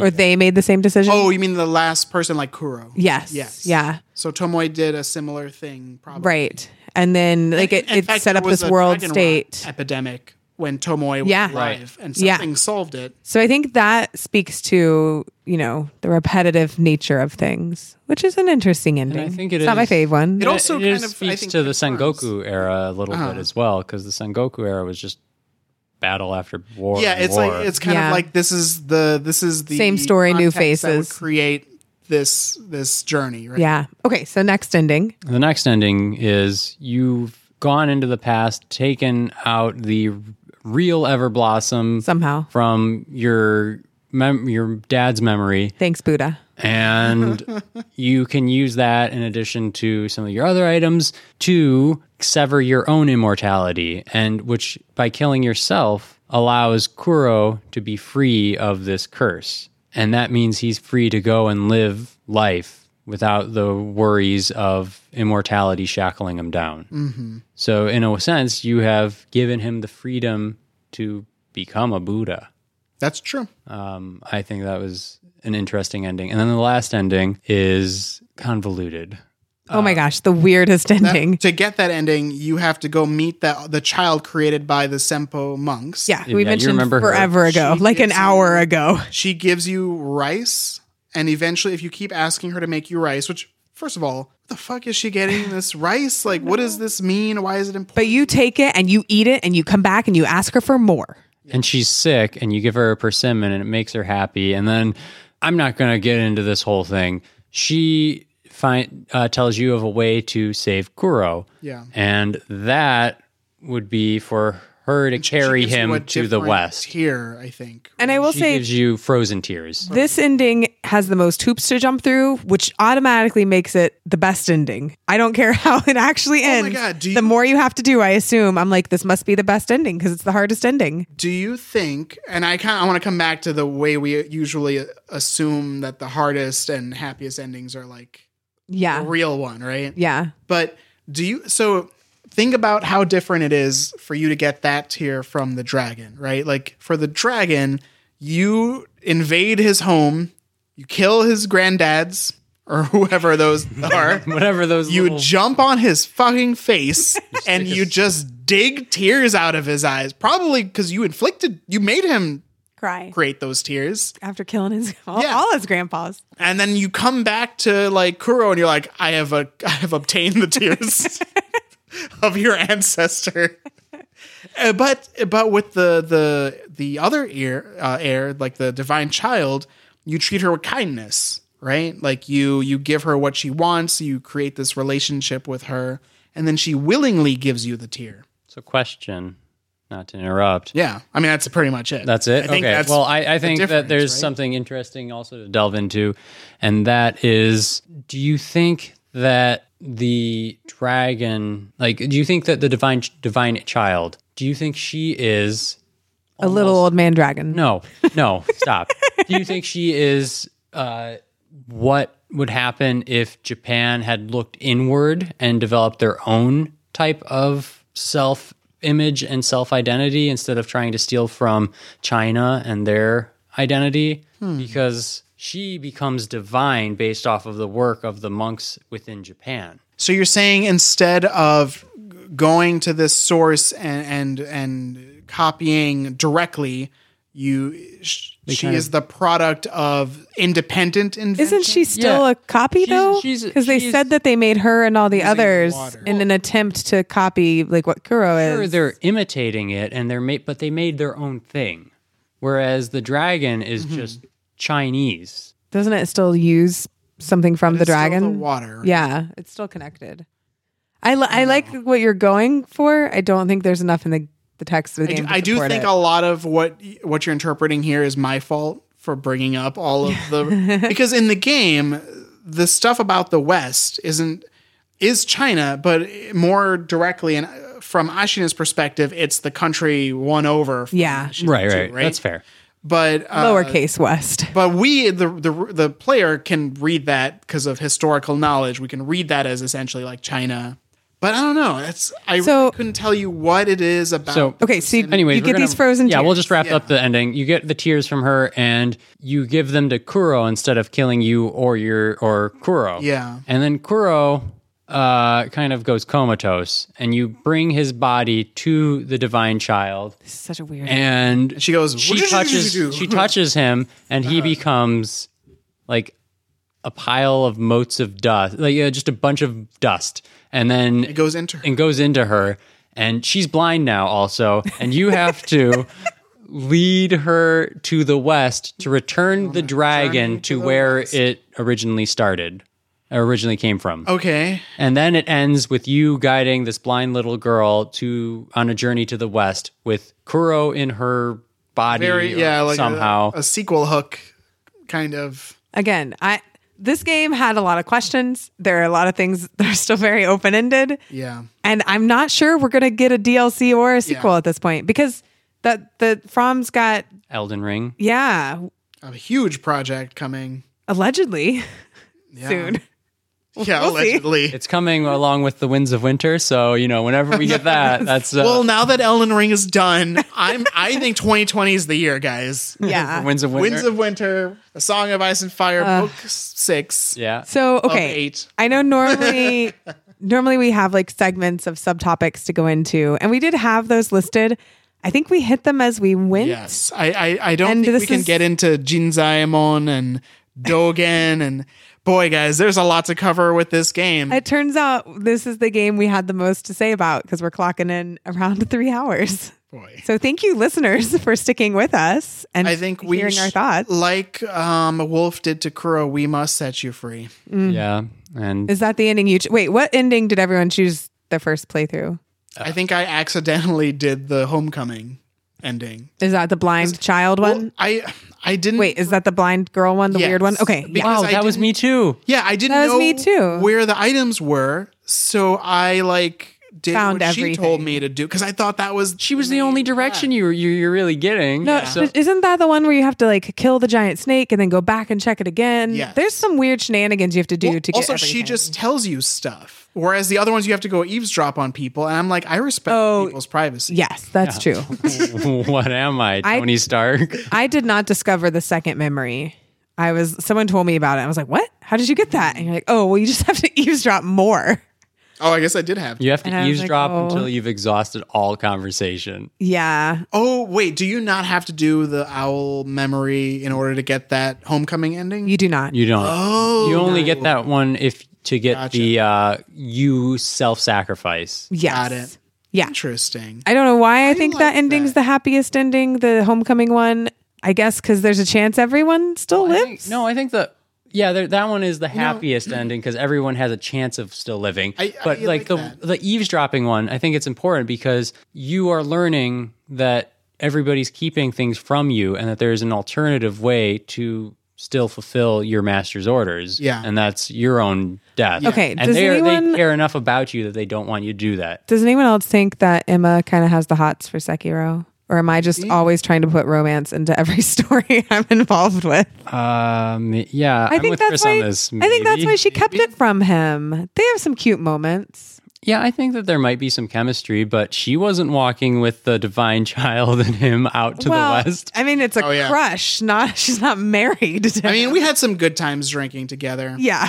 Like, I think she was into him, not ready to commit her whole life to journeying into the West with a blind She's girl. like, I have a job. Yeah. I'm a doctor. Yeah. And I got a lot of injured people here. And Sekiro could have been like, well, I'm going to need some doctrine. Do you guys think that that Buddha takes you to this memory so that you can get some closure on your relationship with your father and I feel don't know. better about dying? I think that you're trying to make the Buddha thing work too much. Have we not all accepted that Buddha's taken you to this memory? No, for sure. I just think you're trying to give him a No, but I'm motivation wondering- that aligns with. Why is it that memory is specifically for the ending where you sacrifice? Oh, That's what made me think that. That is interesting. Because that's the ending where you actually are not obeying any particular code. Yeah. You do that ending. You have broken the Iron Code and you're going against Kuro's wishes. So this is arguably the ending where you are making your own decision. Yeah. You think that that's the real Bodhisattva's path? I don't know. That's actually why I think it's interesting that I didn't really feel the most satisfied by the Homecoming ending, even though it is 'cause it makes the no most sense. work, arguably the happiest ending. But it's the ending where I just felt like Confused. it was trying to give me too much. I'm just going to Yeah. tell you, the ending that I liked the best was the Shura ending where you become like the demon. Interesting. And that's the only one where Is- you yeah. actually get what you Deserve. well, like what your character wants. Like anything Yeah. else is you serving somebody, you sacrificing something, or you journeying to save somebody. That's the only one that is an actual like ending. I guess when you kill Kuro, that's kind of the best ending for Sekiro. I guess he ends up just being a sculptor. I think that's the worst ending. Yeah. Yeah. Okay. Because All I right. actually, well, it has the potential to end up with him also becoming a demon in that one. That's true. I mean, we have one where he definitely becomes a demon, and I'm fine with that. But the potential to become a demon, that's much worse. I think that ending is supposed to feel the most like kind of depressing because they want you to go off the beaten path and find the Yes, other it one. is definitely the least work. The least work and the least reward. Yeah. You know what? I guess I do like the one where the wolf sacrifices himself. Yeah, that one's cool. So to wrap this up, why don't you guys pick one thing that we didn't get to cover? Oh, no. There's so much in this We game. don't have time for that. And in one sentence, you just say what it is I don't know if I that have you liked. one thing that we didn't get to cover that I liked. We did a damn good job. We did a 3-hour job.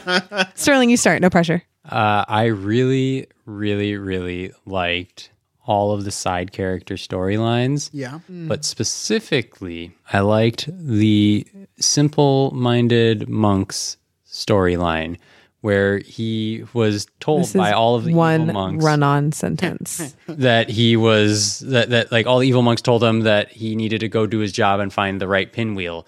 And if you bring him the right yes, pinwheel, yeah. if you bring him the right pinwheel, he ascends to nirvana. And if you bring him the wrong pinwheel, you can turn him into a you zombie take him to Frankenstein the monster, Evil. So scientist. or make him a work slave for a merchant.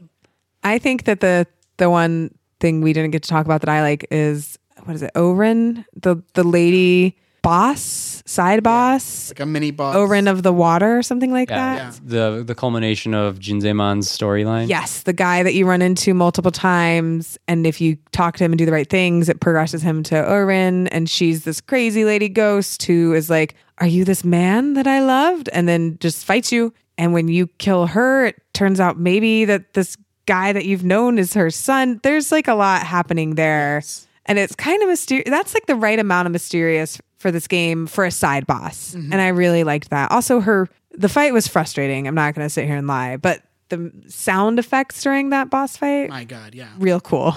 Really cool. I mean, if Blade on Blade is like a theme in Sekiro, that fight is like the culmination yes, of that. Right? it was really cool.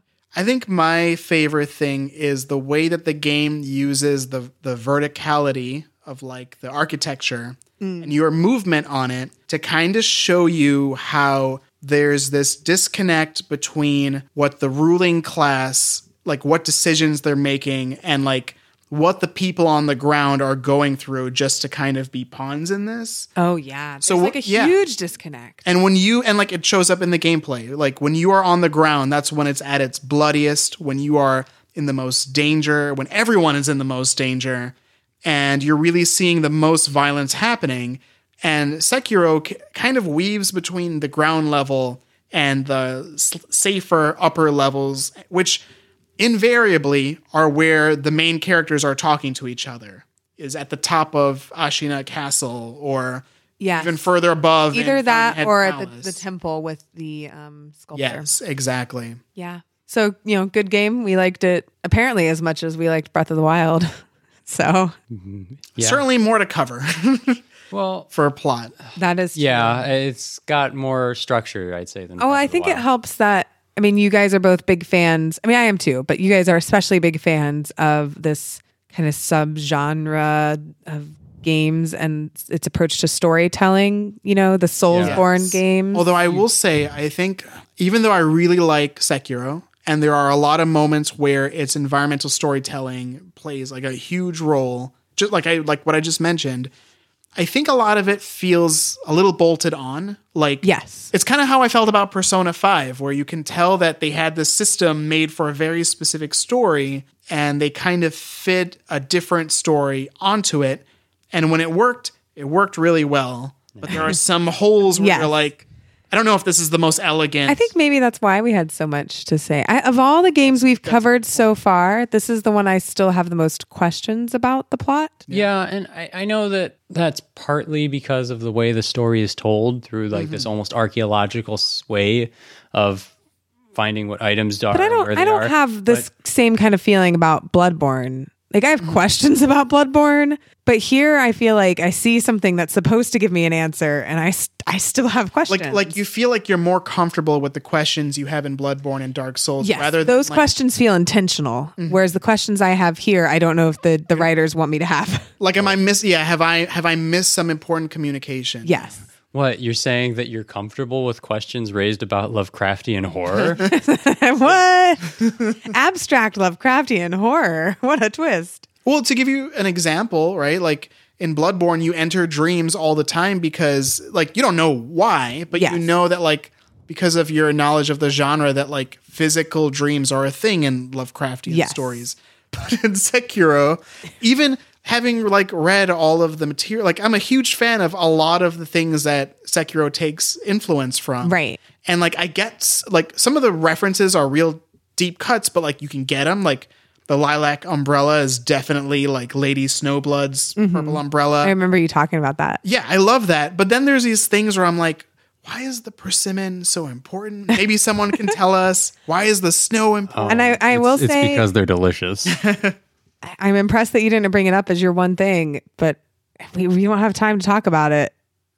But Chris, I know you had a lot of problem with the horror as a mechanic or whatever it was called. Why is fear magic a thing? Yeah. Terror. Terror magic. that's what it was. Why is the purple magic so important? It's like a recurring theme, but I want to point out it's kind of significant that at no point did it ever really connect to the arc that we discussed for Wolf or the Sculptor or Genichiro. I mean, we didn't touch on the hidden generals that are Yes. ancient generals either. There's a lot to this game, and I didn't. Yes. It feels like there's world building, which is fun and it's very interesting to look at, that exists just kind of Tangentially. if you wanted to see it. It's, Yeah. it's not necessarily going. It's kind of like there's a lot more things like Velka from is it Velka from know. God of War. from Dark Souls, the god of sin. The one with the judgment guy in the It's one of those tower. things, like, Yeah, doesn't connect to anything really, but cool piece of like Yeah, it the is a world to cool- learn about. A lot more of that, I think. Yeah. in this game. Yeah.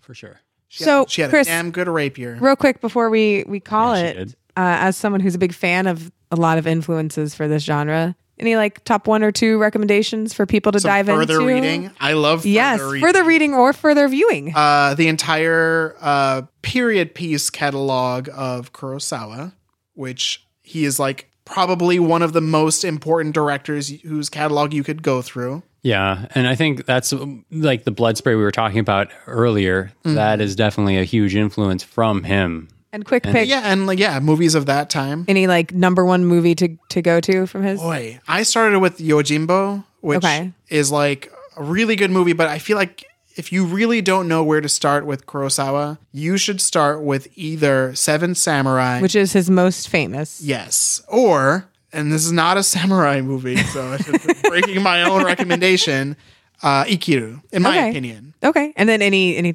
like you said, reading. Do you have reading suggestions? Reading. I think there's a lot of manga inspiration here, like Blade of the Immortal, or like Wasn't Wolf and the Lone Wolf and Cub? Wolf. Cub. Yeah. Yeah. There's a lot of, I feel like there's a lot of that attitude of like being a very pragmatic, willing to do anything to win character that you can see kind of come through in this. And also in Lone Wolf and Cub, like he's taking care of a baby. Yeah. Right? I like it. All right. Well, in the meantime, if you guys have any suggestions for us as we work our way through season 2 and prep for season 3, feel free to email us at playerversusplot@gmail.com. Oh, Ninja Scroll. Sorry. What? Ninja Scroll. It's an anime. There, I feel like there's some Ninja Scroll in this game because it's a very supernatural. It's an horror anime? Ninja. Yeah. Oh, okay. I've been playing too much Slay the Spire, and that's an artifact. It's an artifact. Yes, Ninja Scroll is like a really like it's like a dark fantasy ninja horror action movie. Okay, cool. Which I feel like that sums up I dig Sekiro it. in some ways. dig it. And so, yeah, Well- back to the social media. Yeah, sorry. Yeah, no. Listeners, if you, like Chris, are very excited and have other recommendations that relate to this, we would love to hear about it. Or if you want to discuss anything with us, you can do so on our Instagram and Twitter page. Yes. Or if you go and check out some of Chris's recommendations and you want to let him know how right or how wrong he is about how good they are, you can always find us on Instagram and Twitter at Player vs. Plot.